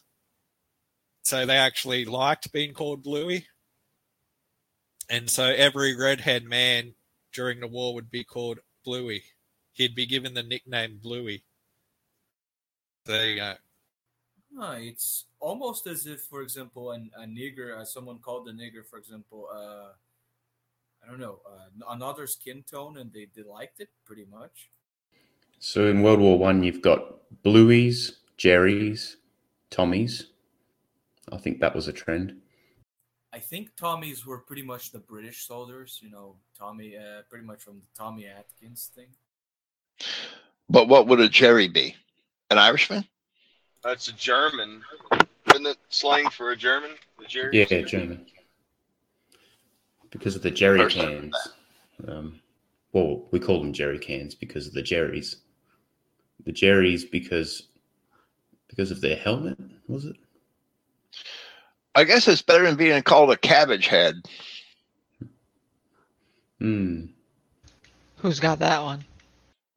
Isn't that the French had a word for the Germans that was basically a cabbage head? Krauts. Yeah, but this wasn't kraut. It was something different, I think.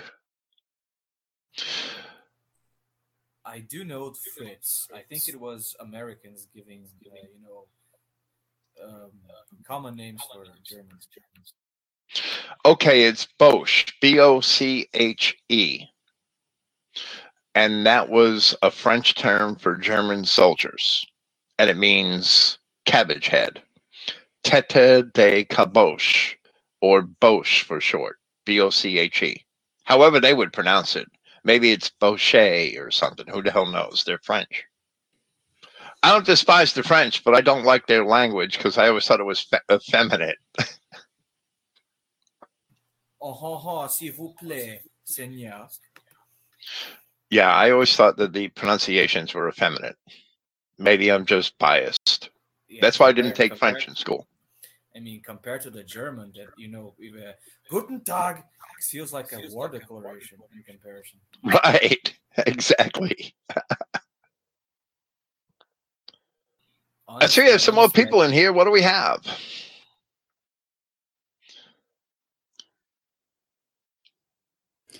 I was just reading what Zeph posted, and that's where you get the expression, there goes a blue. Because when we say that they're having a blue, it means they're having a fight. They're arguing or they're about to have a punch-up.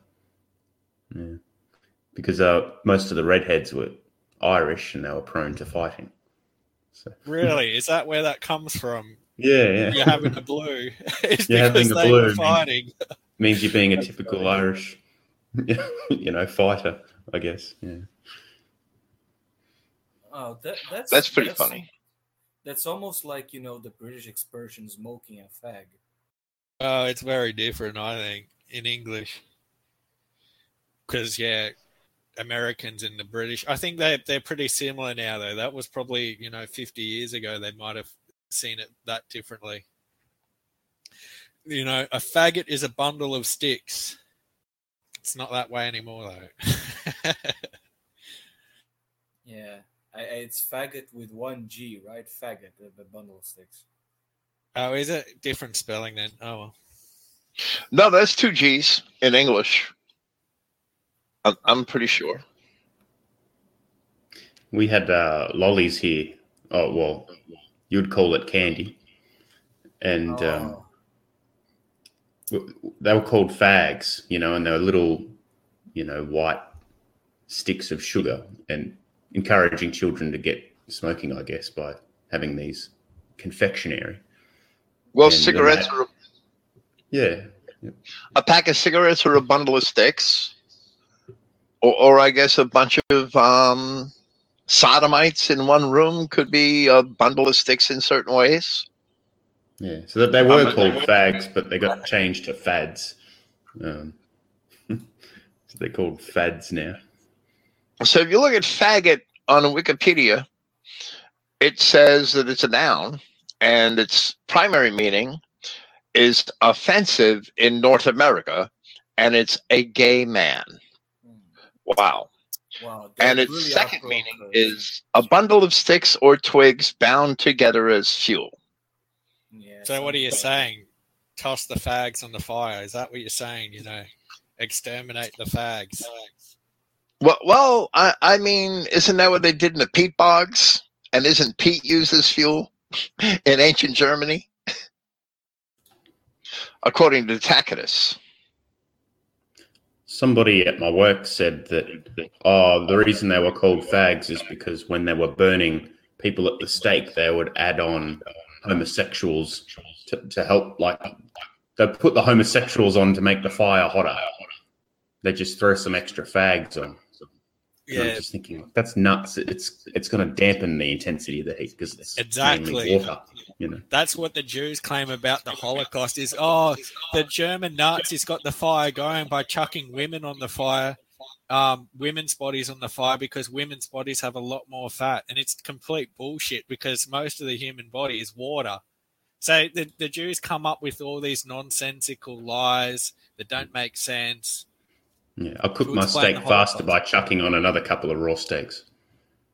I mean, it was real on their head. I mean, on their head it was real, so, you know. Yeah, they believe it. You got to believe it. That's actually what Walthiop is doing, is he's just repeating some of their own propaganda, some of their own claims, because they've claimed, even some of these Jews that have admitted lying about the Holocaust have said it was real in their head, that they believed it.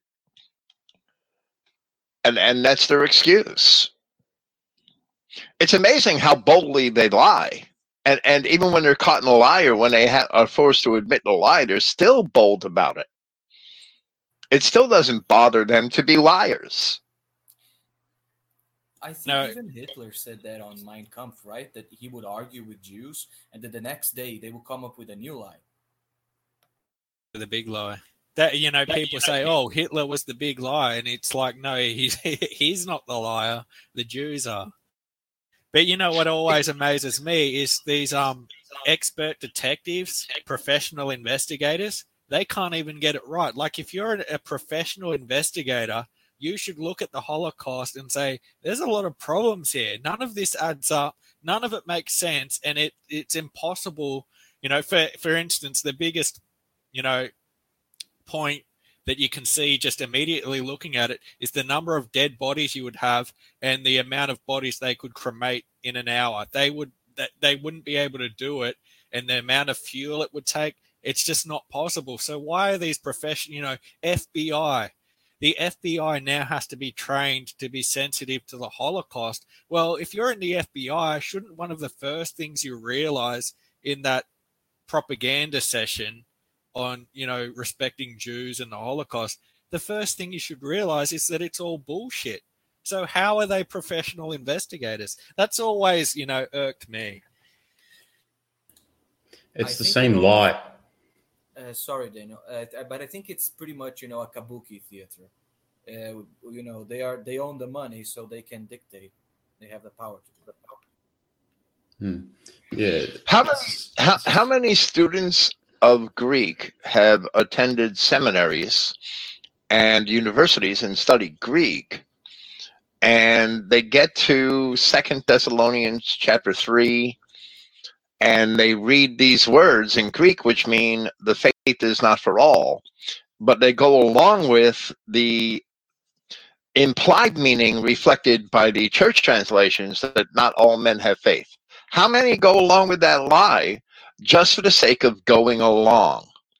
There must have been, throughout history, thousands. I mean, they do study Greek in the university, right? I mean, that they gotta study Greek from the same books that I've studied from. And it says the faith is not for all or of all, and they'll read, not all men have faith to get along. And that's just one blatant example that there's 100 lies in New Testament translation where that they are actually going along with something that's blatantly wrong just because it's what's taught in the universities. The lies are taught, and they just accept the lies and perpetuate them. So why would the FBI be any different? And you're right, they can't possibly have any real investigating skills, or they would figure out that the Holocaust has to be bullshit. But they just go along with it. The whole world just goes along with what they're told by their universities, no matter how many lies there are. I think it's even more serious than that, because think about it. I think this example is very seen with my grandmother. At the television, they wouldn't shut up about vaccines. It became a truth to her. They keep repeating, and people just eat it up. It's the same lie as it's the excuse they use. Well, Christ didn't raise from the dead. And they say, oh, really? Do you have his body to show that he's still dead? Oh, no, we don't have the body. Well, where's the body? Oh, well, the apostles must have stolen the body away. And it's like, okay, well, 6 million Jews died in the Holocaust. All right, well, where's the bodies? Oh, well, we don't have them. Oh, well, they must have been incinerated. It's the same thing. Yeah, and scattered all the ashes. It doesn't even make sense. And if anyone tries to look for the remains, the Jews will do that thing where they say, "Oh, it's against Jewish law to investigate dead bodies. We're not allowed to look at the dead. Respect the dead." And it's like you're prosecuting old men in Germany and sentencing them to life in prison, and no one's allowed to investigate the evidence to see if it actually happened. Like they're actually prohibited from investigating. Yeah, didn't they lay down a whole bunch of concrete at Treblinka? And supposedly that there's huge remains buried under there, but they've had to concrete the whole thing because it's a sacred site, so they can't use the ground penetration, detection. The radar, yeah, because someone did that. Someone did the ground penetrating radar and found nothing. The soil was still in its original state for however far underground, and so that's probably why the Jews came up with that lie. Oh, you can't investigate a Jewish burial scene. It's against Jewish law. And it's like, well, you're prosecuting people for, this crime, and no one's allowed to investigate if a crime actually took place. It's because that camp didn't have a gas chamber. I think that's why they had to do that cover up there. I might be wrong. And it's that, and now we can't dig up remains in Israel. Treblinka was probably one of the diesel ones. Suffocated with diesel fuel. Yeah, right. Joe, you said something. I don't know. I think it was you, but you said something that reminded me of a meme that someone was spreading. To maybe red pill some Judeos, which was basically the apostles trolling Jesus, and he said, "Oh, go spread my word to all the world," and they trolled him by saying, "Oh, let's just go to white nations." It just reminded me because you said, "Oh, the apostles probably stole his body."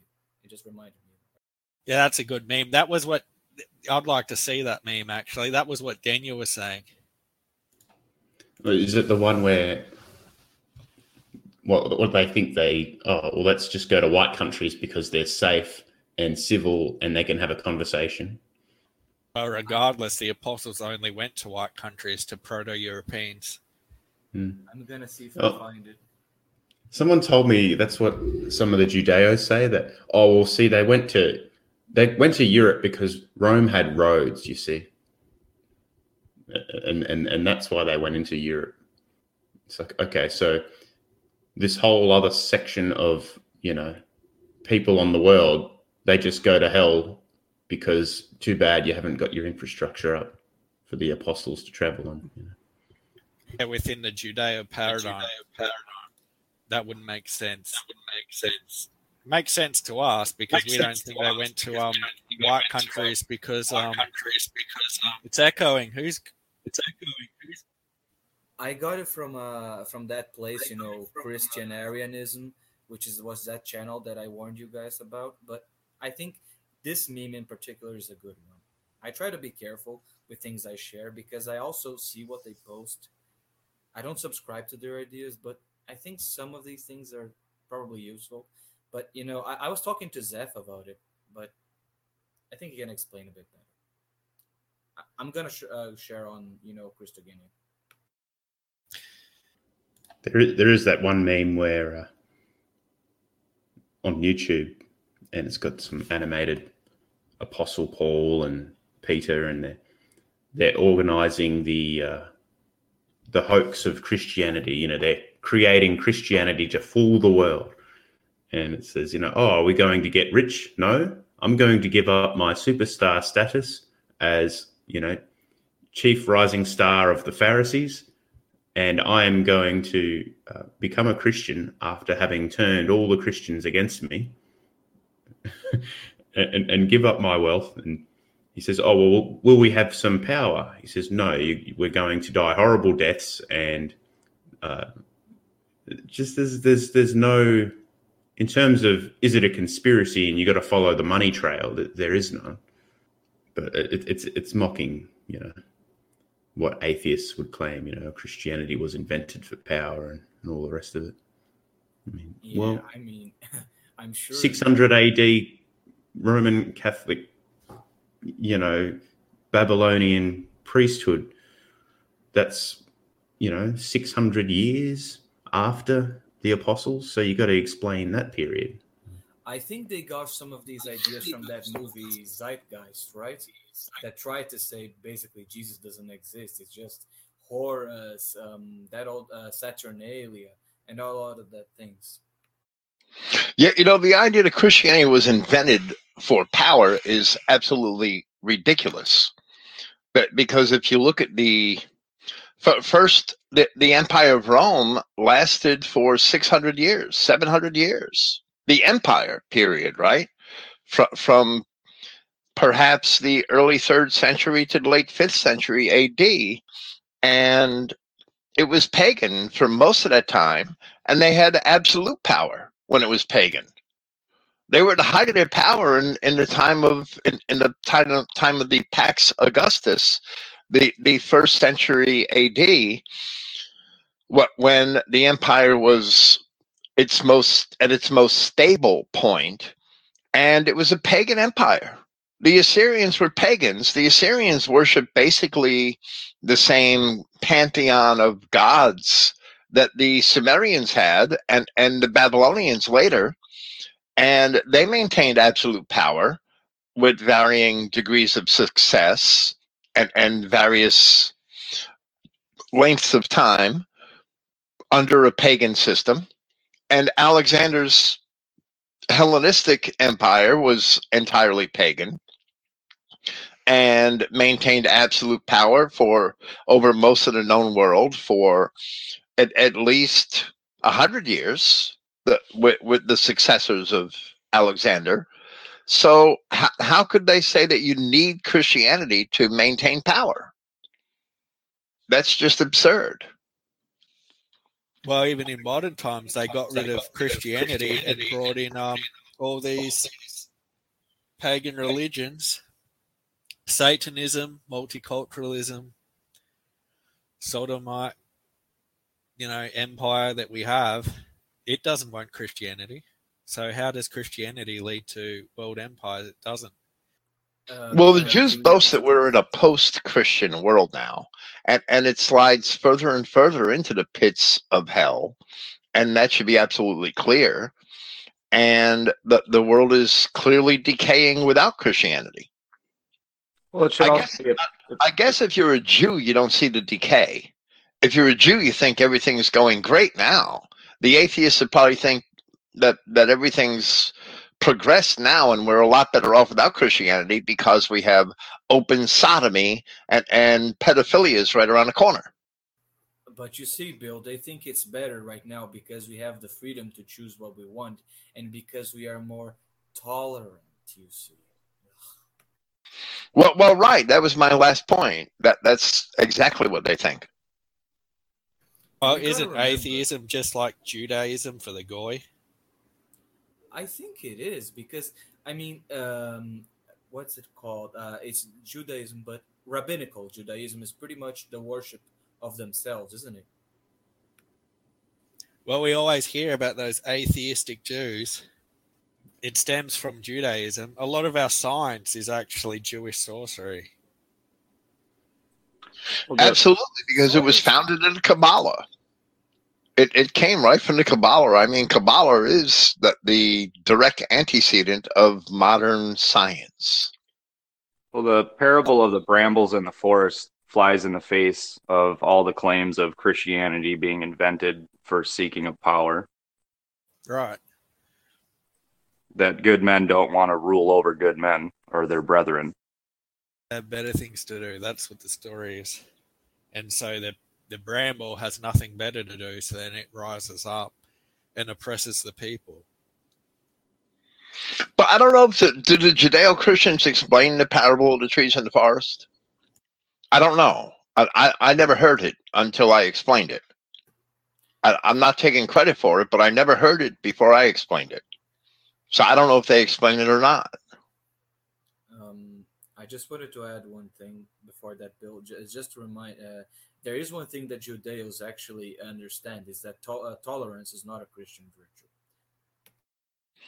But in America, that they've poisoned that position with the idea that you should hate the sin and love the sinner. So in other words, you allow the sodomite into your assembly, into your church as an equal member, but you hate his sin, but you love the sodomite. So what the hell? God didn't destroy sodomy. He destroyed the sodomites. They like tolerance because they love sin, their sin. But the problem is, like, you could have a sin that you love. With Christianity, it sort of sets a minimum standard of expected behavior in society that one should aspire to, you know, and it kind of, we want to lift each other up. Whereas if you are accepting of your, like, one particular sin, now you have to accept everything else.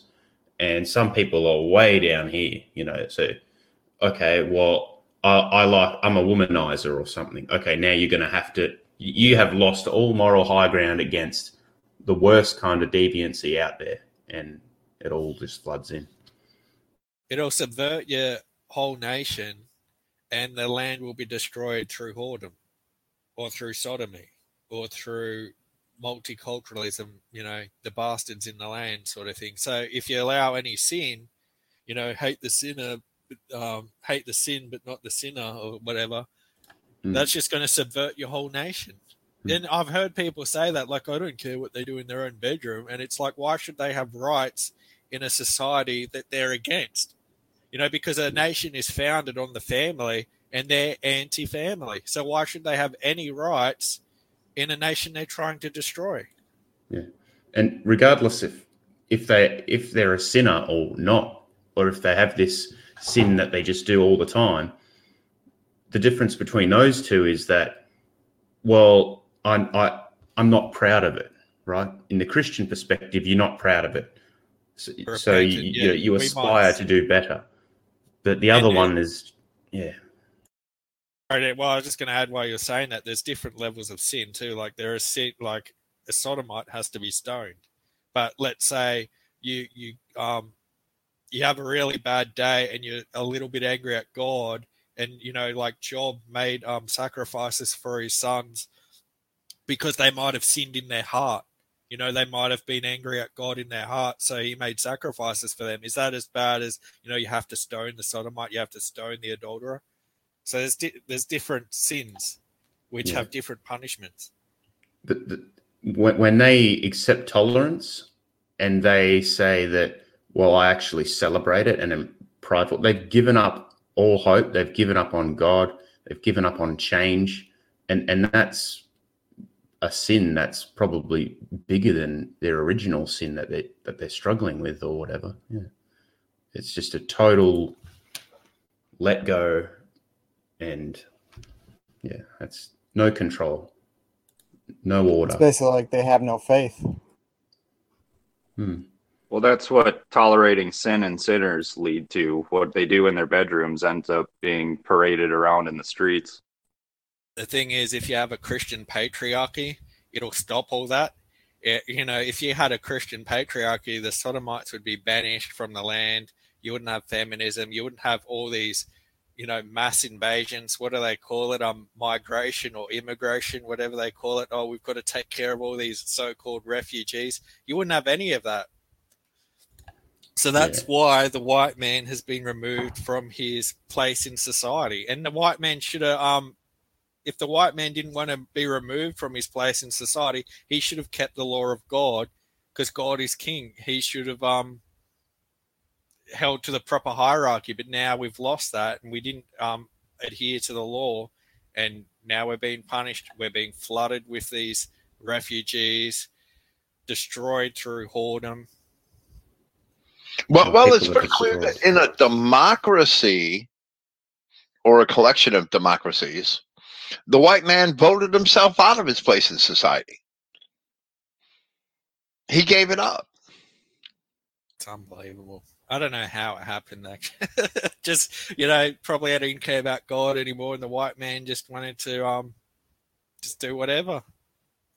The law of what's that? Aleister Crowley. The whole of the law shall be do what thou wilt. And Aleister Crowley was the Satanist from the 50s or the 30s or whatever, the one the beast. And that was his law. He was early 1900s. Oh, was it? Really? Well, I'm way off. But his law was do as thou wilt shall be the whole of the law. That's the Satanist creed. That's essentially what we have today. Pretty much. Oh, the only position that people, tolerable people, should have is libertarianism, and understand what I mean. The road sees libertarianism in the sense of, you shall not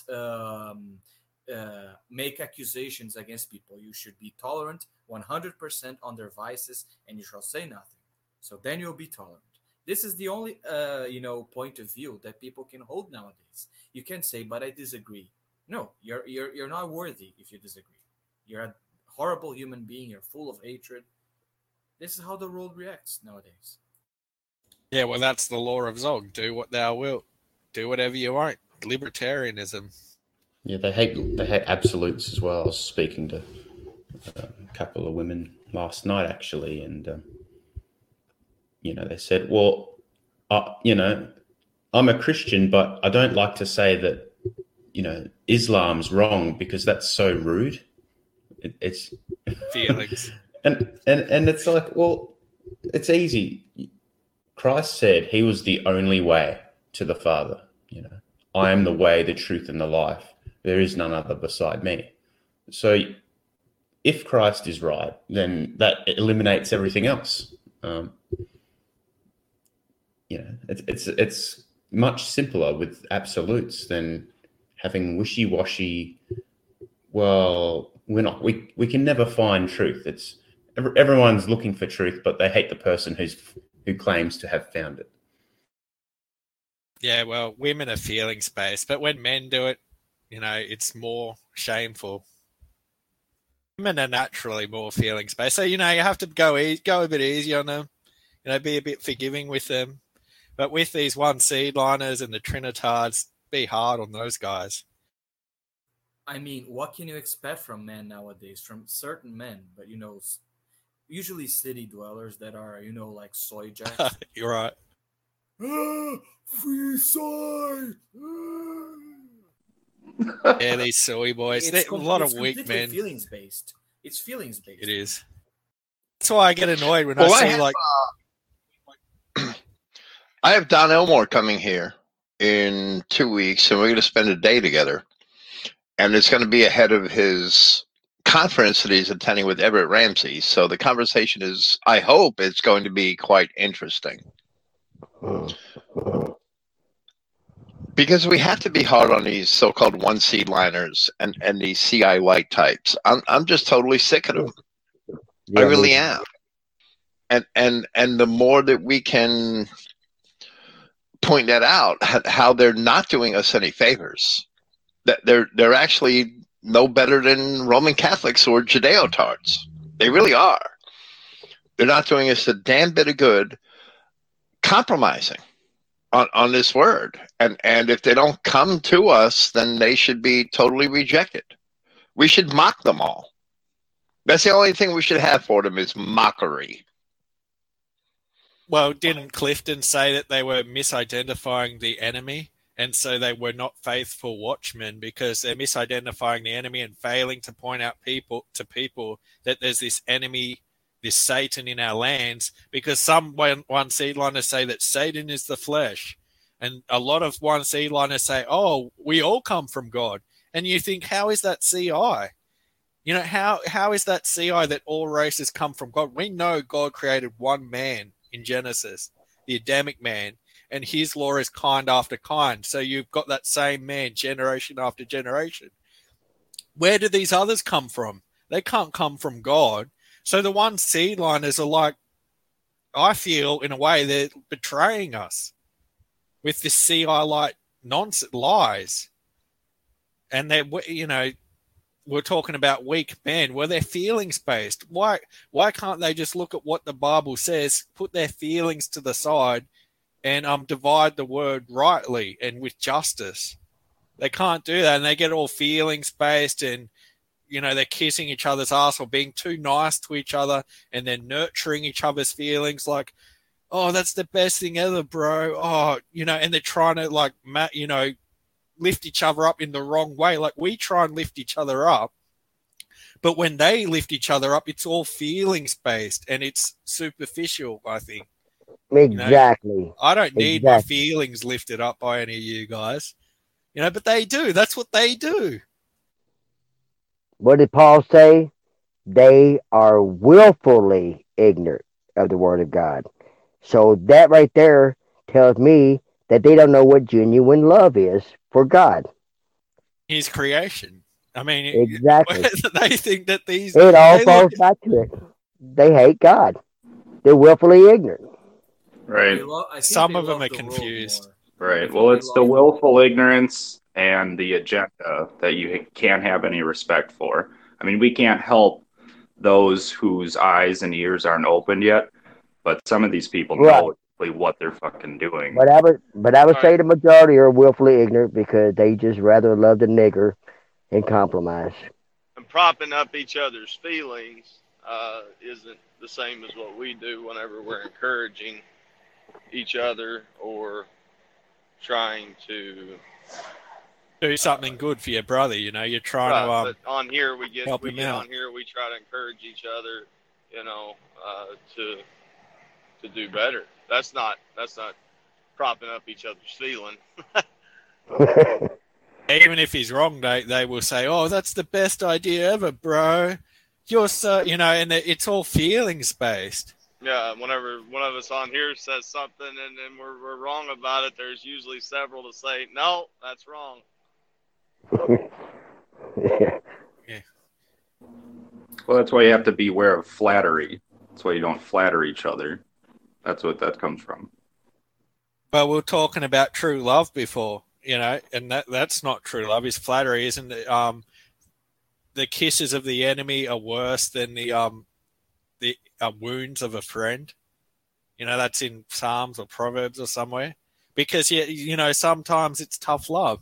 And also, they should look at these other races and realize they can't keep the law of God because these other races aren't about love. They're outside, you know, I know we went all over that, but that's something that one seedliners don't get at all, is there's no love in these bastards. You know, they don't come from God, the God of love. God didn't create these things. Well, and so they're betraying us, like Clifton said. Like Clifton said, they're misidentifying the enemy. They're not faithful watchmen if they can't point out that this enemy's in our lands, and they don't care about their brother, then do they? Unless it's in a superficial way. Oh, what is it's saying the Psalms? I hate the enemies of Yahweh with a perfect hatred. Could you imagine if Rebecca had no love for God? She showed her hatred by being a racist and standing against Esau. She showed her love by standing up for the covenant. And that was her own son. Exactly. Yeah. But she showed her hatred, and that's where true love comes from. Sometimes love, hating evil is genuine love as well. I mean, it's all there, and they just willfully ignorant of it. They don't want to see it. You're right. Families these days, if their son marries a chink, they'll be like, "Oh, I still love my son no matter what he does." Well, Rebecca didn't still, love her exactly. son. He raised me. I'm going to hate them because they hate the Creator, right? I mean, because that comes first. Isn't that first? Is love your God with all your heart. Then the second one is love thy neighbor as thyself. And exactly, your neighbor is someone who's near to you. It doesn't always, some of your neighbors are far off because they've gone out in the world and they're in the land of Nod. They're not really that near to you because they've gone far, far away. I agree. What sickens me, however, is how the world perceives. If Rebecca existed nowadays, the world would perceive, look at this horrible woman commenting on her son, his free choice to marry whoever he wants. And they twist the love into saying that's true love. He loves a person independent of her race. Yeah. They're in love. Don't judge them. It's like, is that really love? Like, how much would you hate your own family name to do something like that? You hate all your ancestors. You hate your God. You hate the law. You're willing to destroy your whole nation just for this one sinner. And so that's what the Judeo-Christians do. They destroy. Exactly. It's like flushing 100 generations of your own posterity down the drain when you race mix. Yeah. Yep.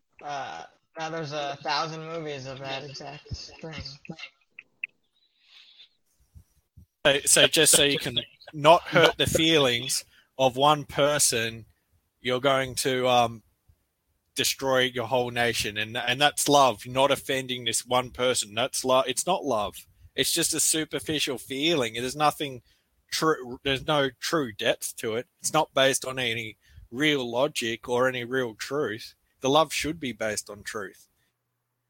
I think that this stems from, the spiritual way to see things. And I know there's a lot of Judeos that say everything's spiritual, but I mean spiritual in the real sense, as in they don't understand that by race mixing, it involves, spiritual questions before it ever involves things that, I want to do this because I want. I'm an adult. I know what I can do, and, fuck all of this is what they say.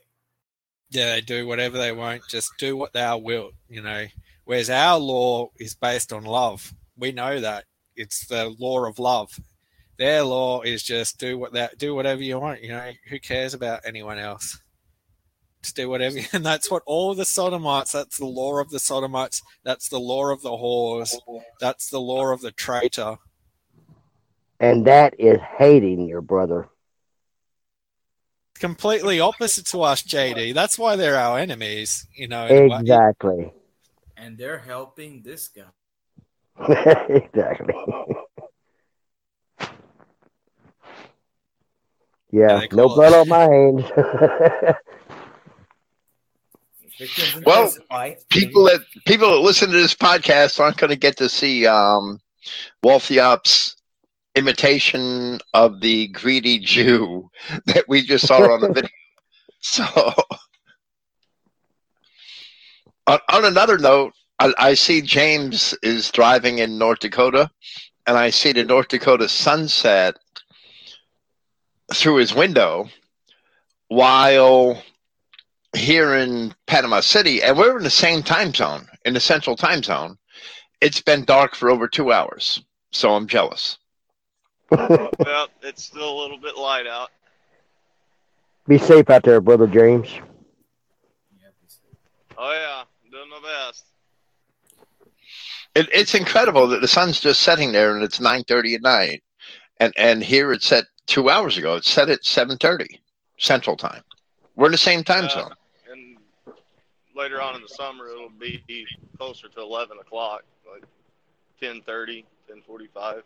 You'll still be able to see without your headlights at 11.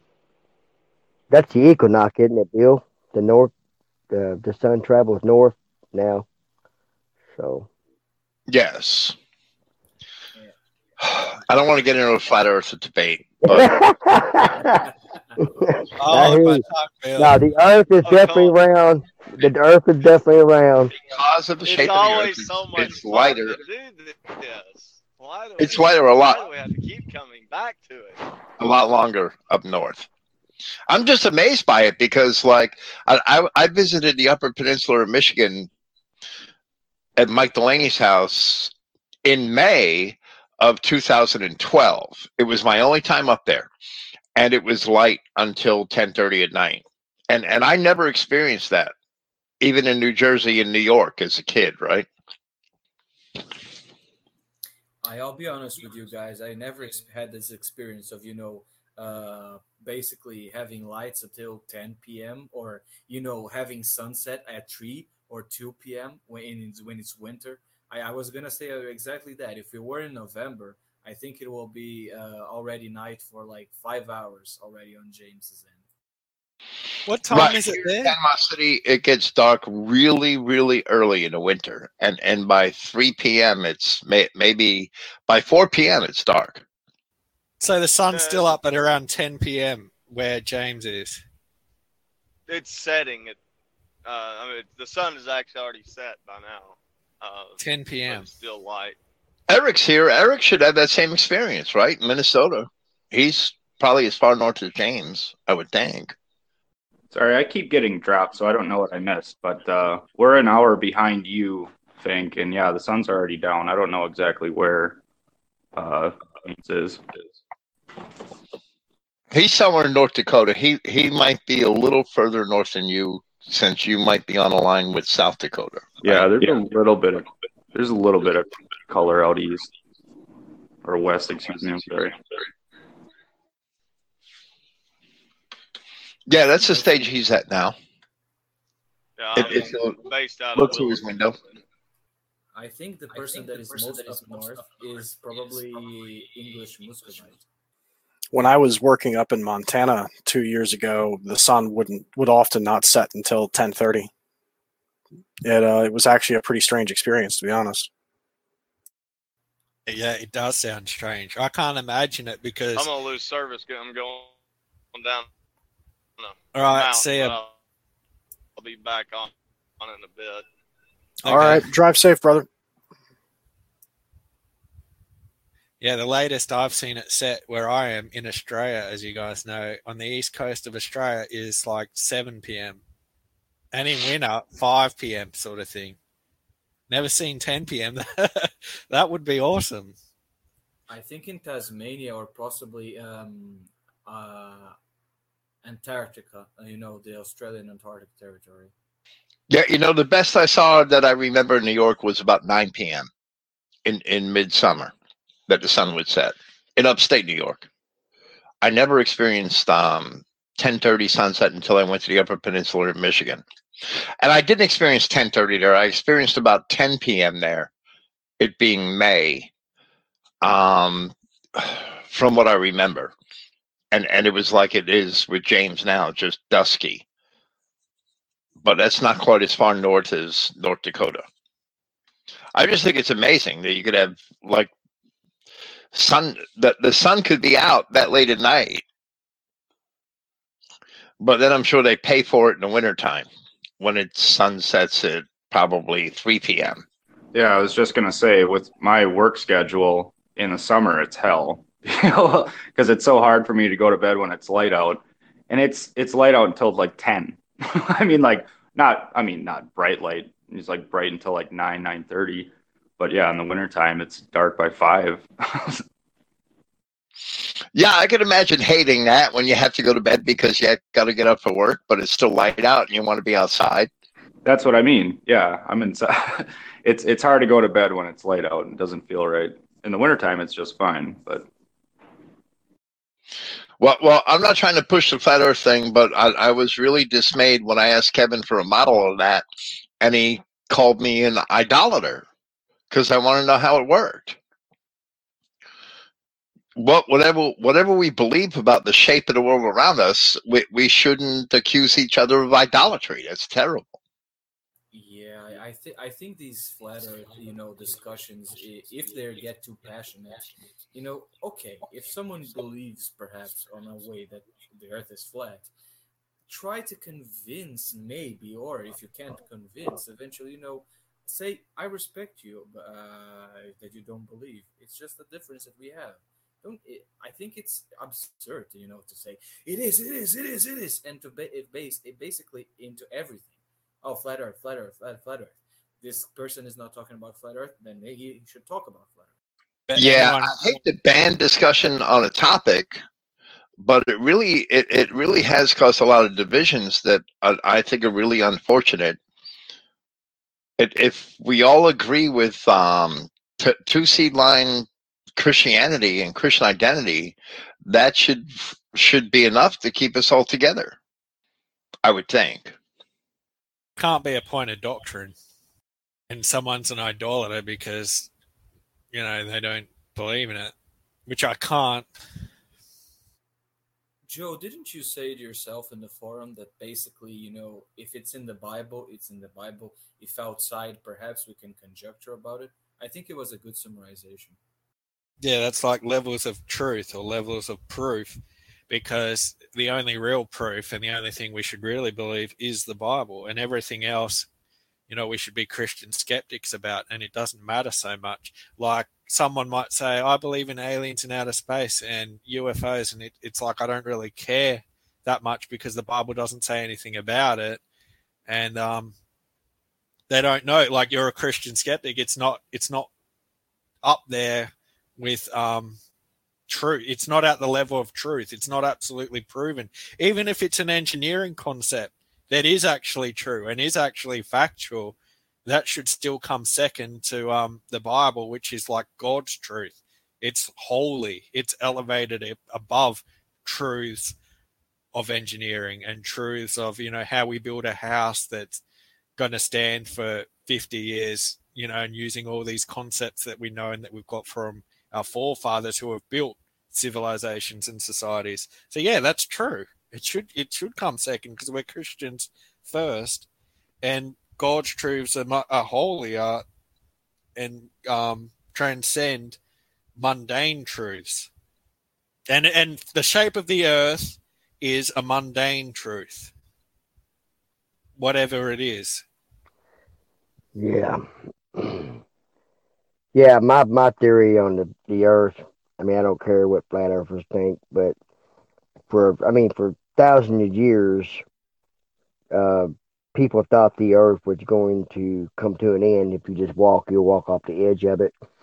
But we have a lot of facts that the earth is round. But nevertheless, it shouldn't be anything that would divide us. But I could prove the earth's round just by being an electrician. So. And how's that, JD? Well, the way current flows, you have these halos that travel around the strands of the wire. The earth is like an iron core, and the earth doesn't actually rotate like they say it does. Now, it vibrates back and forth, and that's why the sun kind of shifts from the south to the north, because it vibrates back and forth to get that little wobble. But the sun goes around the earth just as well as the other stars. But there's a lot to it. I'd have to get into it, but the earth is round. Well, I think I don't know if all the ancients did believe the earth was flat for thousands of years, because they would have seen the sun set over the horizon and watched maybe not the sun. Ancient. Right. Yeah, well, they would have seen the sun be cut in half by the horizon, because as the sun Exactly. sets, it's cut by the horizon. And they would have had to try and explain that. And one way you can see that same thing happening is if you're watching a man walk over a hill and the bottom of his feet disappear as he walks down the mountain, and then eventually his head falls below the mountain. And that's due to the curvature of a hill. Well, the sun falls below the curvature of the horizon in the same way, bottom first, just like ships over the horizon. Ships, as they pass over the horizon, the bottom disappears first, and then eventually the top disappears before it reaches the vanishing point. Because we have the vanishing point too, which is the limit of our eyesight. We see things, a plane move towards the horizon, get smaller and smaller until it disappears, but it never actually crosses the horizon like the sun does. Right. So the ancients would have had those observations that we can make today, those same observations. Right. And, and if the Earth is spinning, then it would make more sense for the airplanes to go in one direction to get there faster. I don't want to. That's another question. But when you watch the constellations, because I watch the stars all the time, I'm a stargazer. I love watching the stars rotate around the Earth, and when you watch the constellations come up from the east, in 12 hours, you can see it going down on the other side. And, that kind of explains the 24-hour period because it rotates around the Earth. All of it does. So we're like the footstool for sure from the North Star. Yeah, well, that's the only way I can see to make it work with the sun being cut by the horizon. Right, and the sun goes the curvature of the Earth. Right, and the sun goes around the Earth too. Because to make it work on the flat Earth model, that's why they have the sun hovering overhead and it reaches a vanishing point. So if something reaches a vanishing point, it should get smaller and smaller and smaller till it disappears, like the plane on the horizon or the train moving into the distance on the tracks. But that's not what we see with the sun. It doesn't get smaller and smaller. It actually is cut by the horizon, and it doesn't change in size as it passes over the horizon. There's actually, the best evidence actually against flat Earth, in my opinion, is that the horizon doesn't rise to eye level, which is something they require. You can make a water level and walk to different elevations and check if the horizon is at eye level. And that's a very simple experiment. There's other experiments you can do that actually measure, using flags on a water.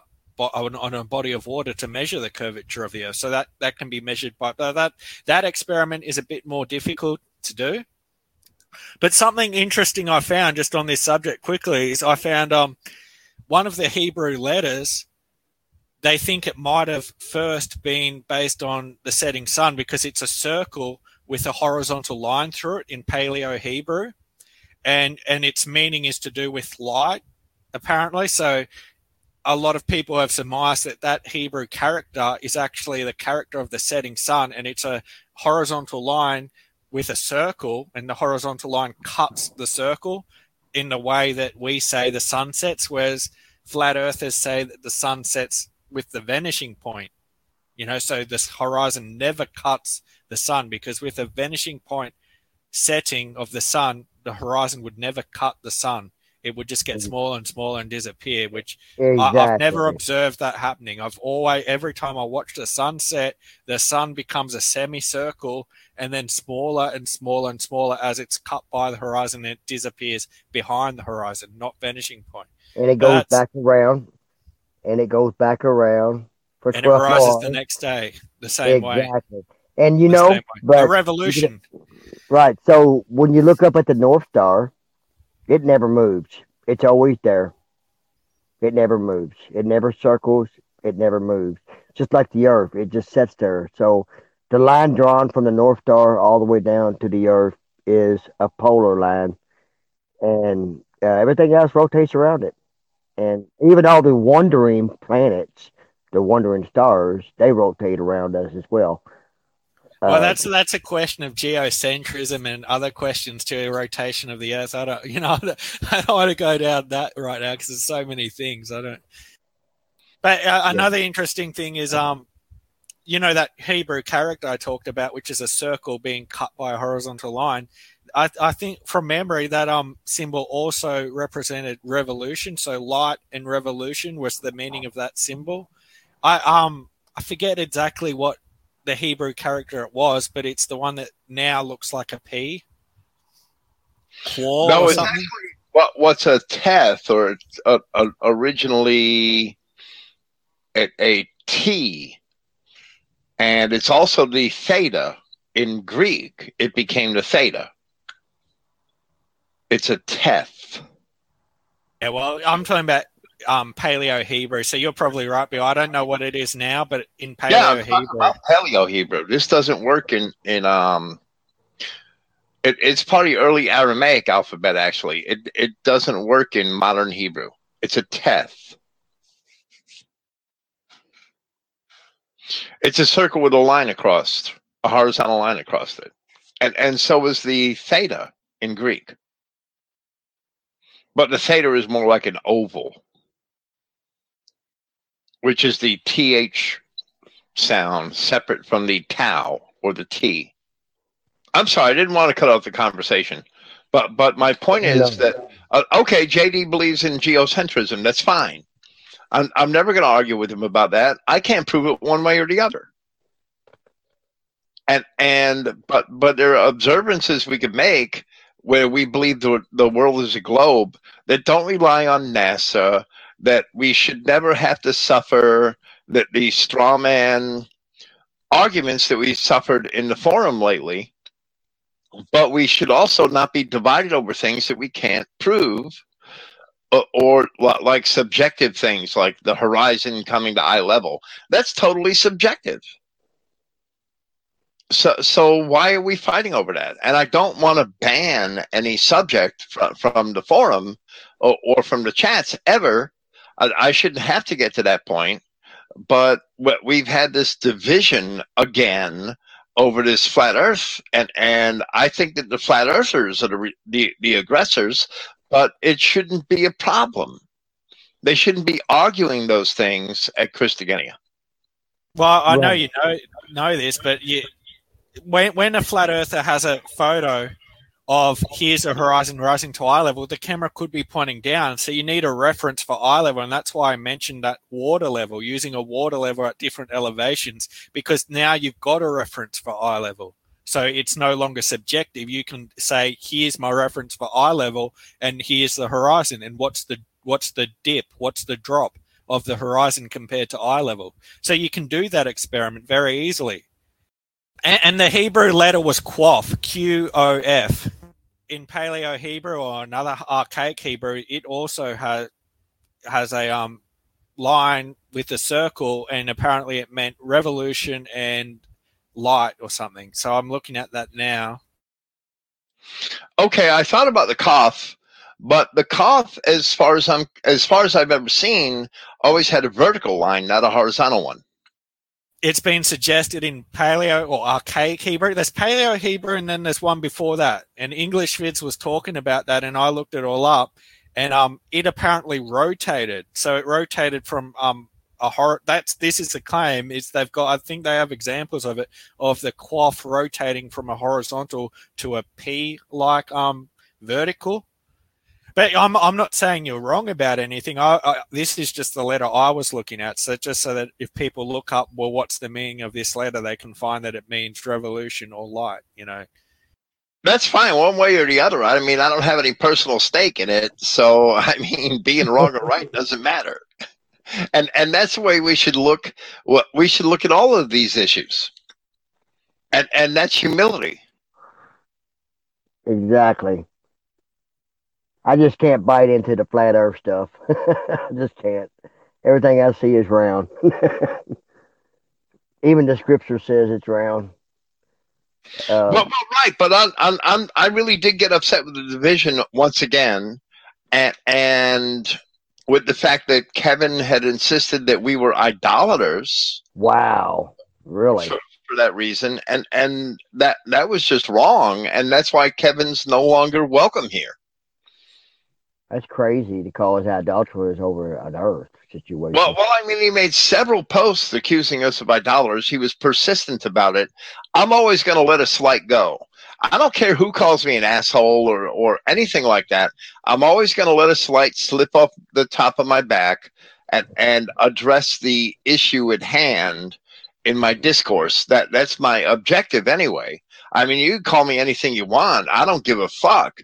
But when he was so persistent about insisting that we were idolaters and ignoring the fact that he wasn't the idolater for real, well, I mean, that was really disappointing to me. Right. And he forced my hand to ban him from the forum. And I like Kevin. I couldn't believe that went on, but it did. And he did it.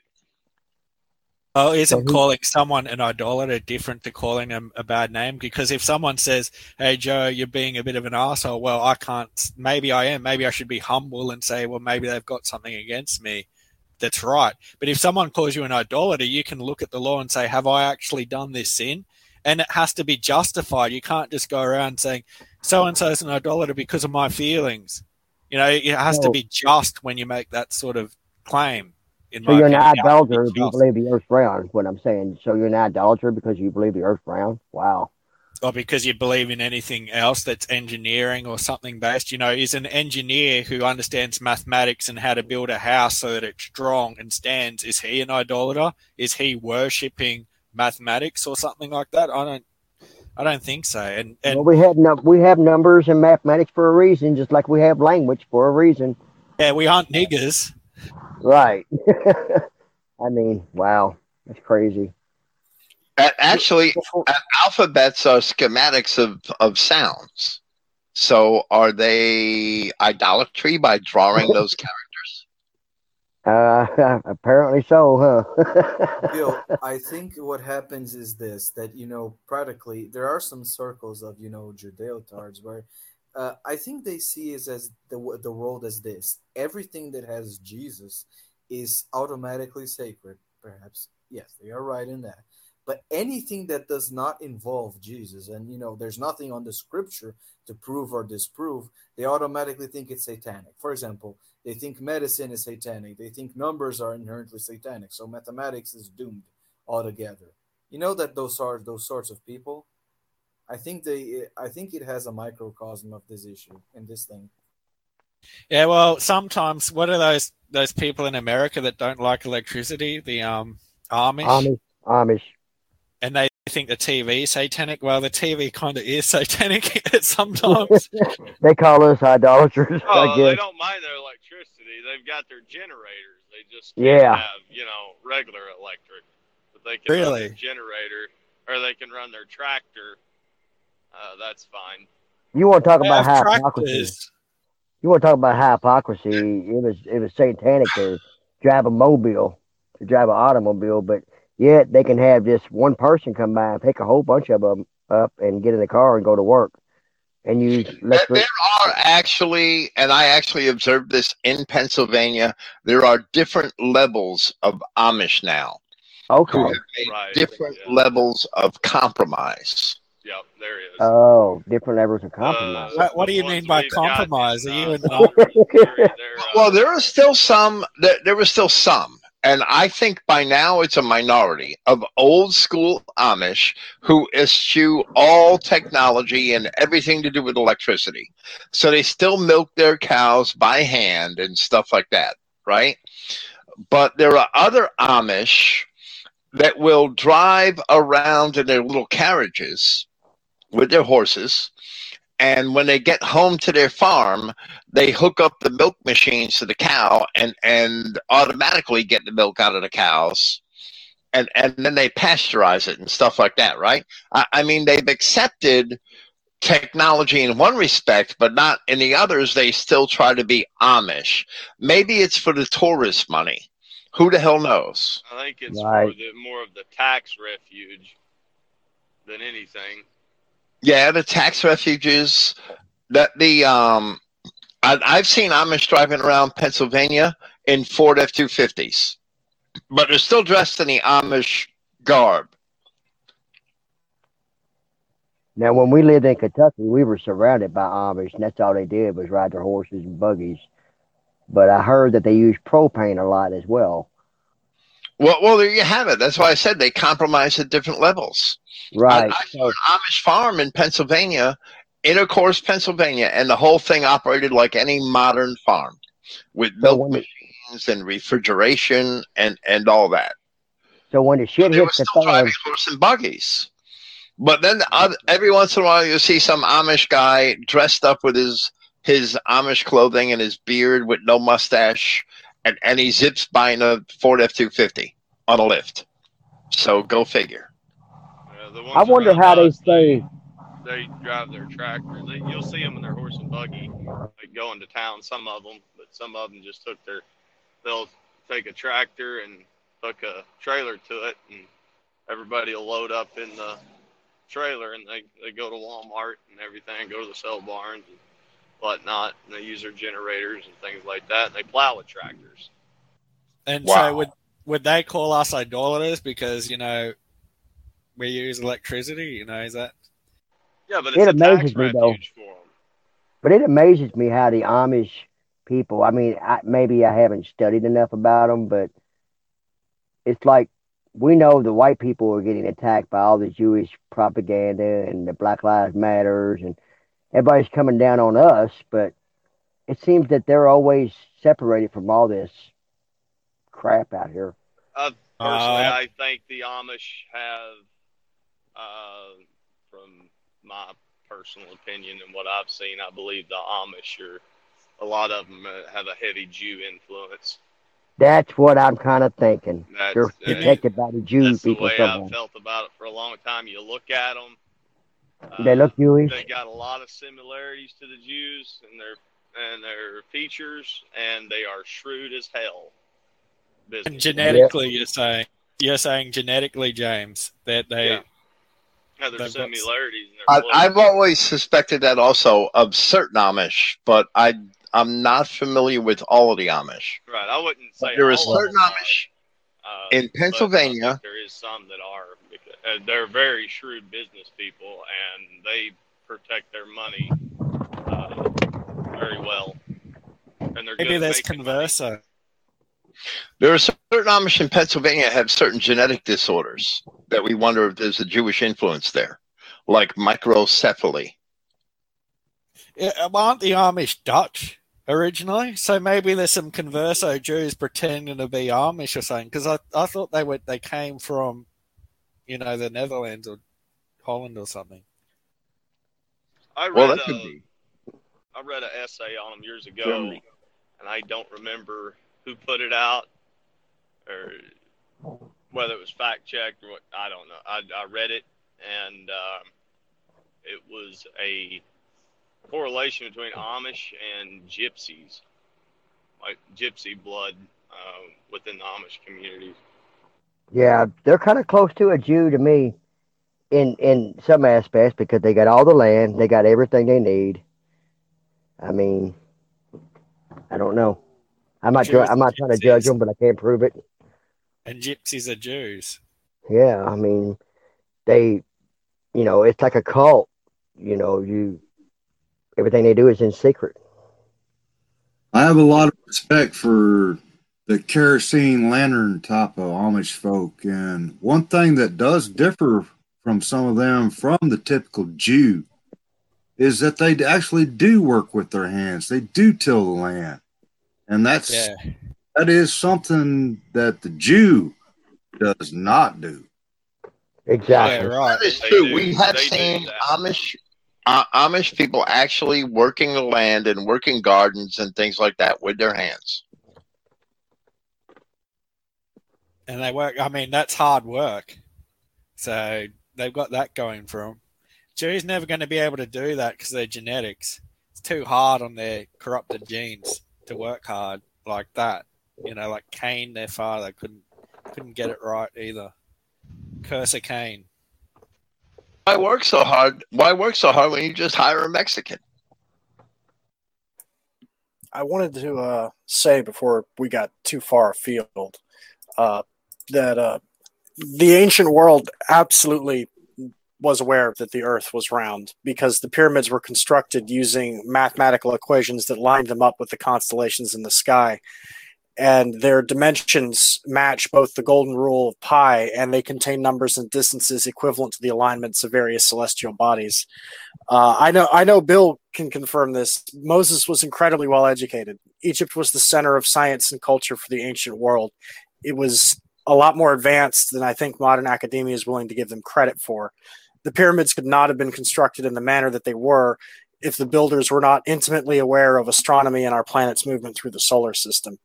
They had astronomical calendars accurate enough to predict eclipses, alignments of stars, and other unusual phenomena, and that wouldn't have been possible if they didn't at least understand the movement of the moon in the sky and the fact that the Earth was round and that the moon could blot out the sun.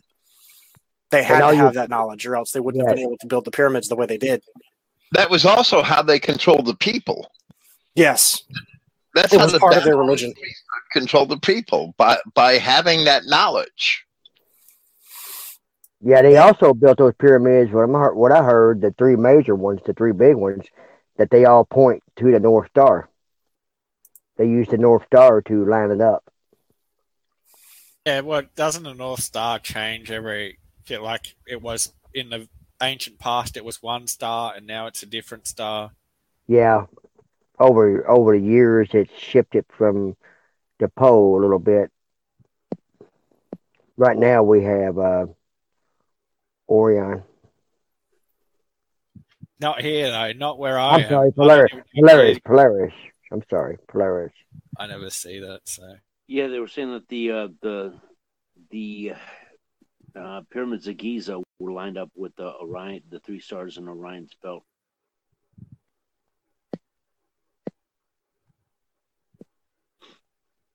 Yeah, I think you have a point, David, about secret knowledge, and about some conspiracy circles saying that certain peoples build this because of fallen angels. But the thing is that they went overboard with this. They think everything on the antiquity is basically fallen angels. Well, if some of those ancient societies had giants or the Nephilim, because they don't necessarily have to be giants, they just have to be the fallen ones leading their societies. Well, isn't that the fallen angels building that society in a way? Because you have giants, Og of Bashan, leading certain tribes in the Bible, and then you have that story of the giant king from ancient times around the time of Abraham. So, I mean, some of these ancient societies were led by fallen angels, the Nephilim. Yeah. I think you can sum it up pretty well just by saying they use Zechariah Sitchin for an authority. So, Well, they definitely. if they're using him for an authority, all I know is they were here before we were. Yeah, they were. They were in the garden before Adam, the fallen ones. Yeah, they were here before us. And, the non-white religions, I think, this is just opinion, but I think the non-whites probably, their fathers were the fallen angels, so their religions are based around the fallen angels. That's so how I Paul kind is telling the Israelites, don't go after those religions and don't, make sacrifices to angels, because we should come out of that. The world religions, the religions of the bastards, who, this whole society is under the wicked, under the evil, under, the shadow. Well, I'm sorry. I really got to try to work on fixing this feedback problem in Jitsi, because I don't think it's me. I think it's the software on the server or something. It's nuts, but we shouldn't have feedback, and I do. So I keep talking with my mic muted. That there have been people, even on our forums, that have attributed these ancient observations and dismissed them because they were attributed to pagans, and that's not true. And Joe, you just kind of hit on that. Not every observation is discredited simply because it was made by a pagan. It was made by an Adamic mind, which Yahweh created, and an Adamic culture that, even if it didn't have the truth of God, because it wasn't given the truth of God, that doesn't mean that everything that it invented or devised or had postulated is illegitimate. It doesn't mean that. Yeah, you're right, Bill and Joe, in regards to that. I think that some circles seem to, think that everything is possibly fallen angels. Like I said before, they think everything that isn't, read on on the Bible or is probably strange. They kind of make assumptions, which could go overboard easily. I think that, and about that, that you were saying about the Adamic mind, I think the saddest example is probably around the region of, Nepal, Bhutan, China, maybe India in particular, because of all, the New Age spiritualism comes from there. And, I think something really serious went up there in regards to, to the Adamics that they basically mixed out of existence thanks to these strange religions. I wouldn't be impressed if that place was a hotbed of demons.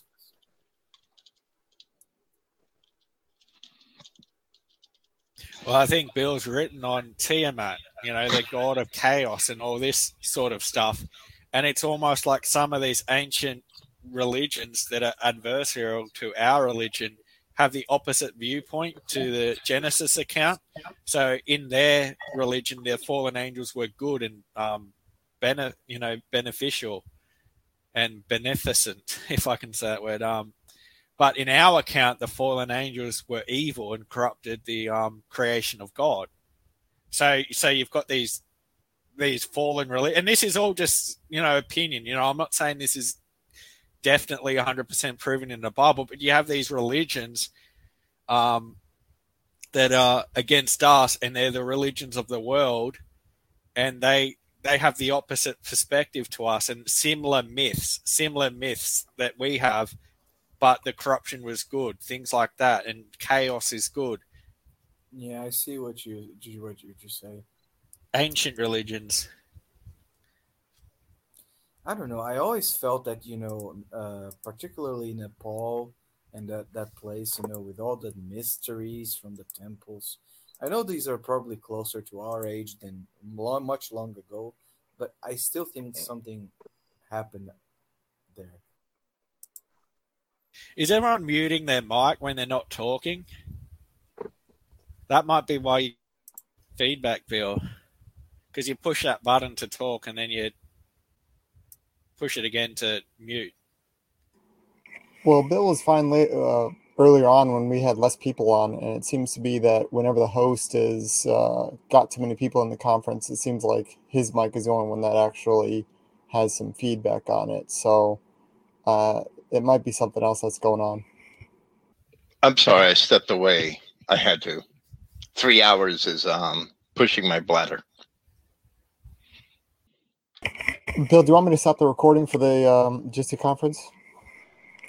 Well, are we done? Does anybody else have any other issues? I think I think I owe this to you, Bill. You wanted to know something about the parable, and I kind of cut you off, and the talk spiraled into something else. I think just this other thing that you asked about the tree. If anyone else had found the meaning of that parable before you did, I think it was that.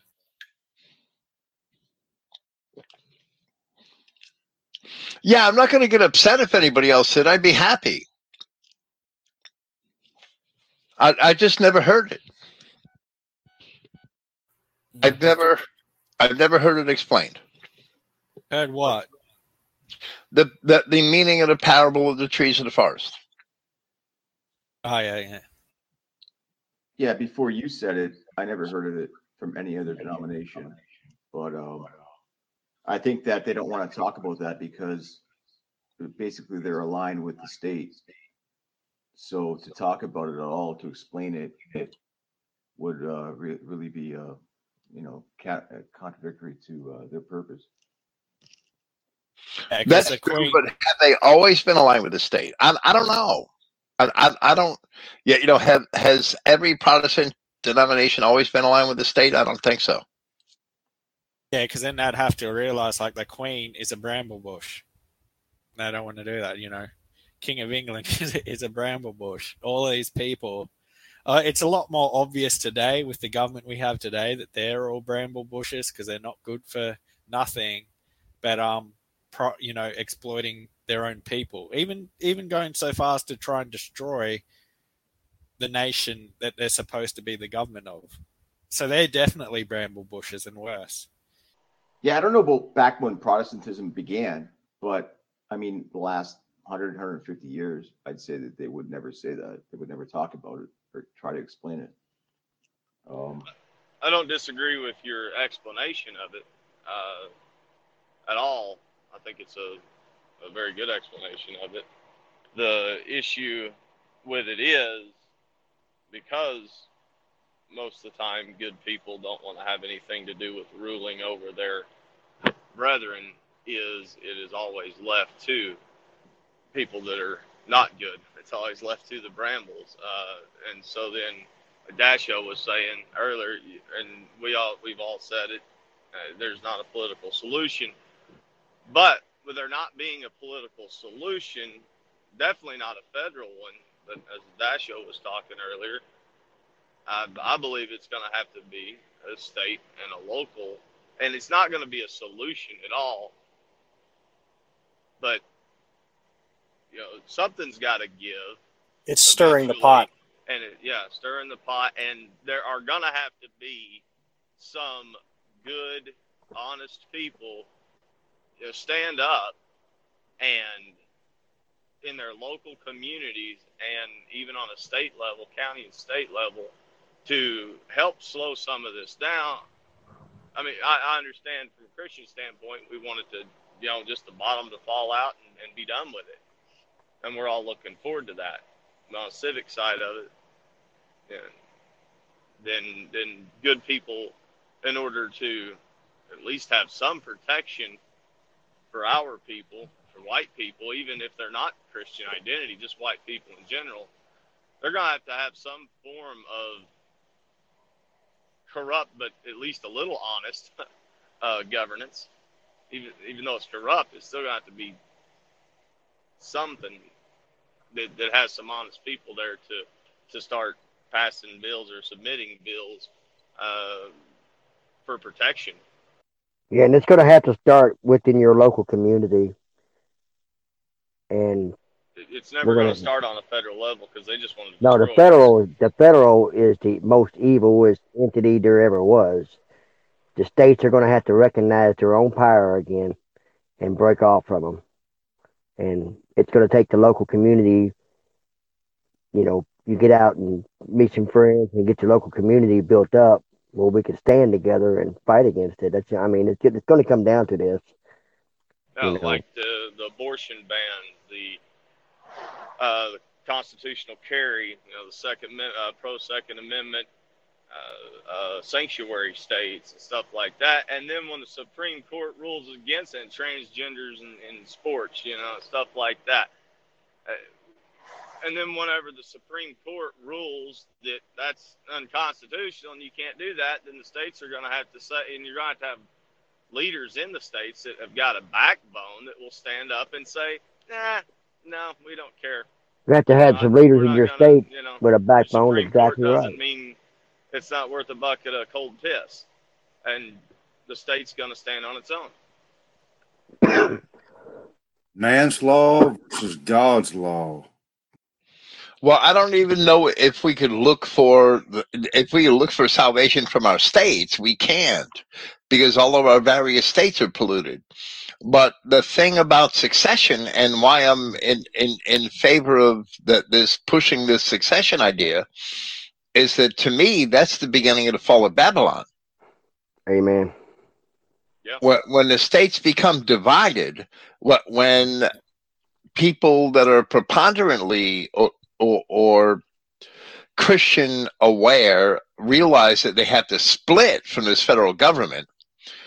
That's why I'm in a League of the South. That's why I there are other reasons, of course, but that's why I'm in favor of the idea of political secession, not because there's a political solution. There's no political solution, but we don't know how Babylon is going to fall. And on the other hand, we can't stand around doing nothing.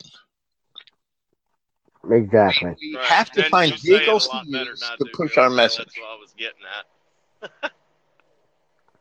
Well, we have to find vehicles that'll help facilitate the push of our message. Yeah, and if that's local people, people in their local governments taking a stand against stuff that is anti-Christian, anti-Christ policies that we have in our government. That's where it's got to start. Well, Christogenea is not an organizing vehicle, right? Christogenea to me has always been an academic endeavor, and I'm blessed with a wonderful community, even though we've suffered a lot of divisions over the years. But the organizing endeavor is a whole different ballgame, right? And it's I can't do both, right? So the League of the South, I think, is an excellent vehicle, and that's why I joined it, because most of them are Christian identity, and they think like we do, and it's just a great opportunity for me to do something in the real world. And we should all be doing something in the real world, not just sitting here and pontificating. If all I did was put 2 podcasts a week and pontificate, what am I? What good am I? Well, according to some Judeos, that's all we can do, just pray until Jesus comes and solves everything. The Judeos want to solve everything by making us all love niggers. Oh, what did Gideon Exactly. do? What was he? Look back on in Judges. Look at Gideon.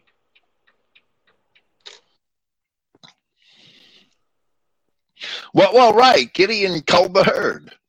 I understand that. Now, I'm not saying we can fix it, but like you said, it could be part of the bringing about the fall of Babylon. Whenever, if good people can find a way to have some sort of voice that's large enough and people get behind him, that's what it's going to take. Well, there's lots of things. I mean, it could. We don't know how it's going to fall, but that could be a possible way for it to.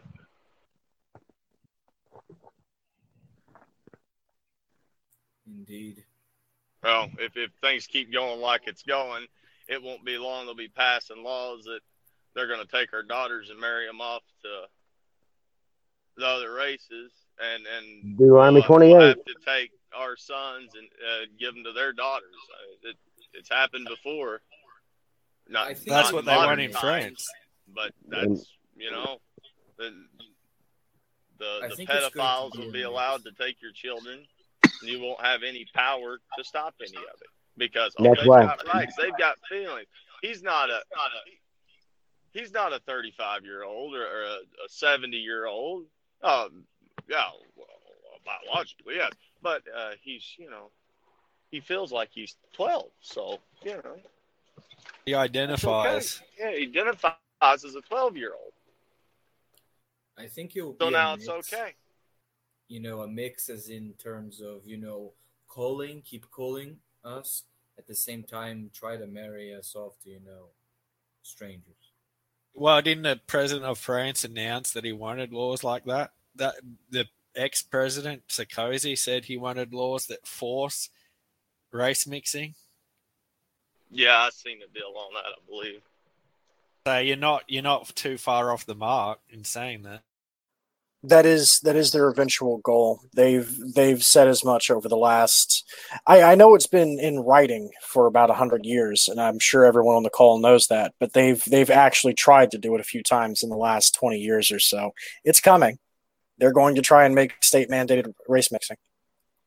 Yeah. In communist Russia wasn't. Judeo-Christians will go along with it because they believe in the sanctity of marriage, as they call it. So therefore, that's you can't have just a civil union. You can't be wedlock. Oh my gosh, have a child out of wedlock. Oh, so you got to be married. Oh well, I know you'd like to marry, you'd like to marry Billy or whatever, but you can't. You got to marry, Usman. Because you got to be married. It already exists, right? So what you're talking about, like state mandated race mixing, already really exists. So it's not a law on paper. It's not really enforceable, but it's a law of a much more powerful entity, which is propaganda. It already exists. Essentially, people don't like you. I mean, that's only kind of really beginning, or has perhaps in the last decade or two.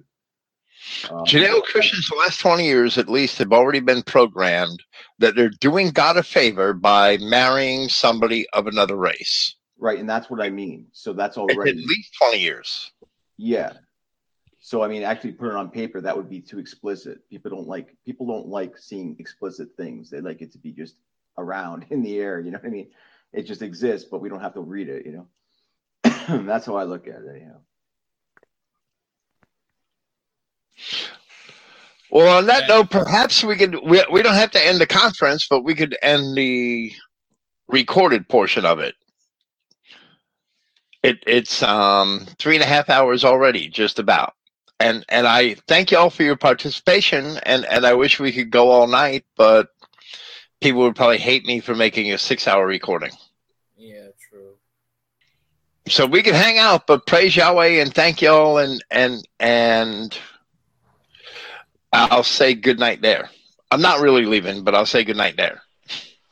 Good night, Bill. Praise Thanks Yahweh. for giving Praise us Yahweh. the Good night. platform to come on and do this. Praise Yeah, thank you, Bill. Good night. Yeah, we have to. I really believe in building a community, and that's been my endeavor the entire time I've been doing this for 12 years now. So y'all are red. I mean, it's divided a lot before, but I despise the divisions. I mean, I gave my grounds for fellowship in the Christogenea Forum that I wrote 12 years ago. It's really simple, and we all agree on those three things. And divisions beyond those three things really, that they cause me despair. They really do. It's horrible. But thank y'all for being here. Praise Yahweh. Praise Yahweh, now and forever. Praise Yahweh.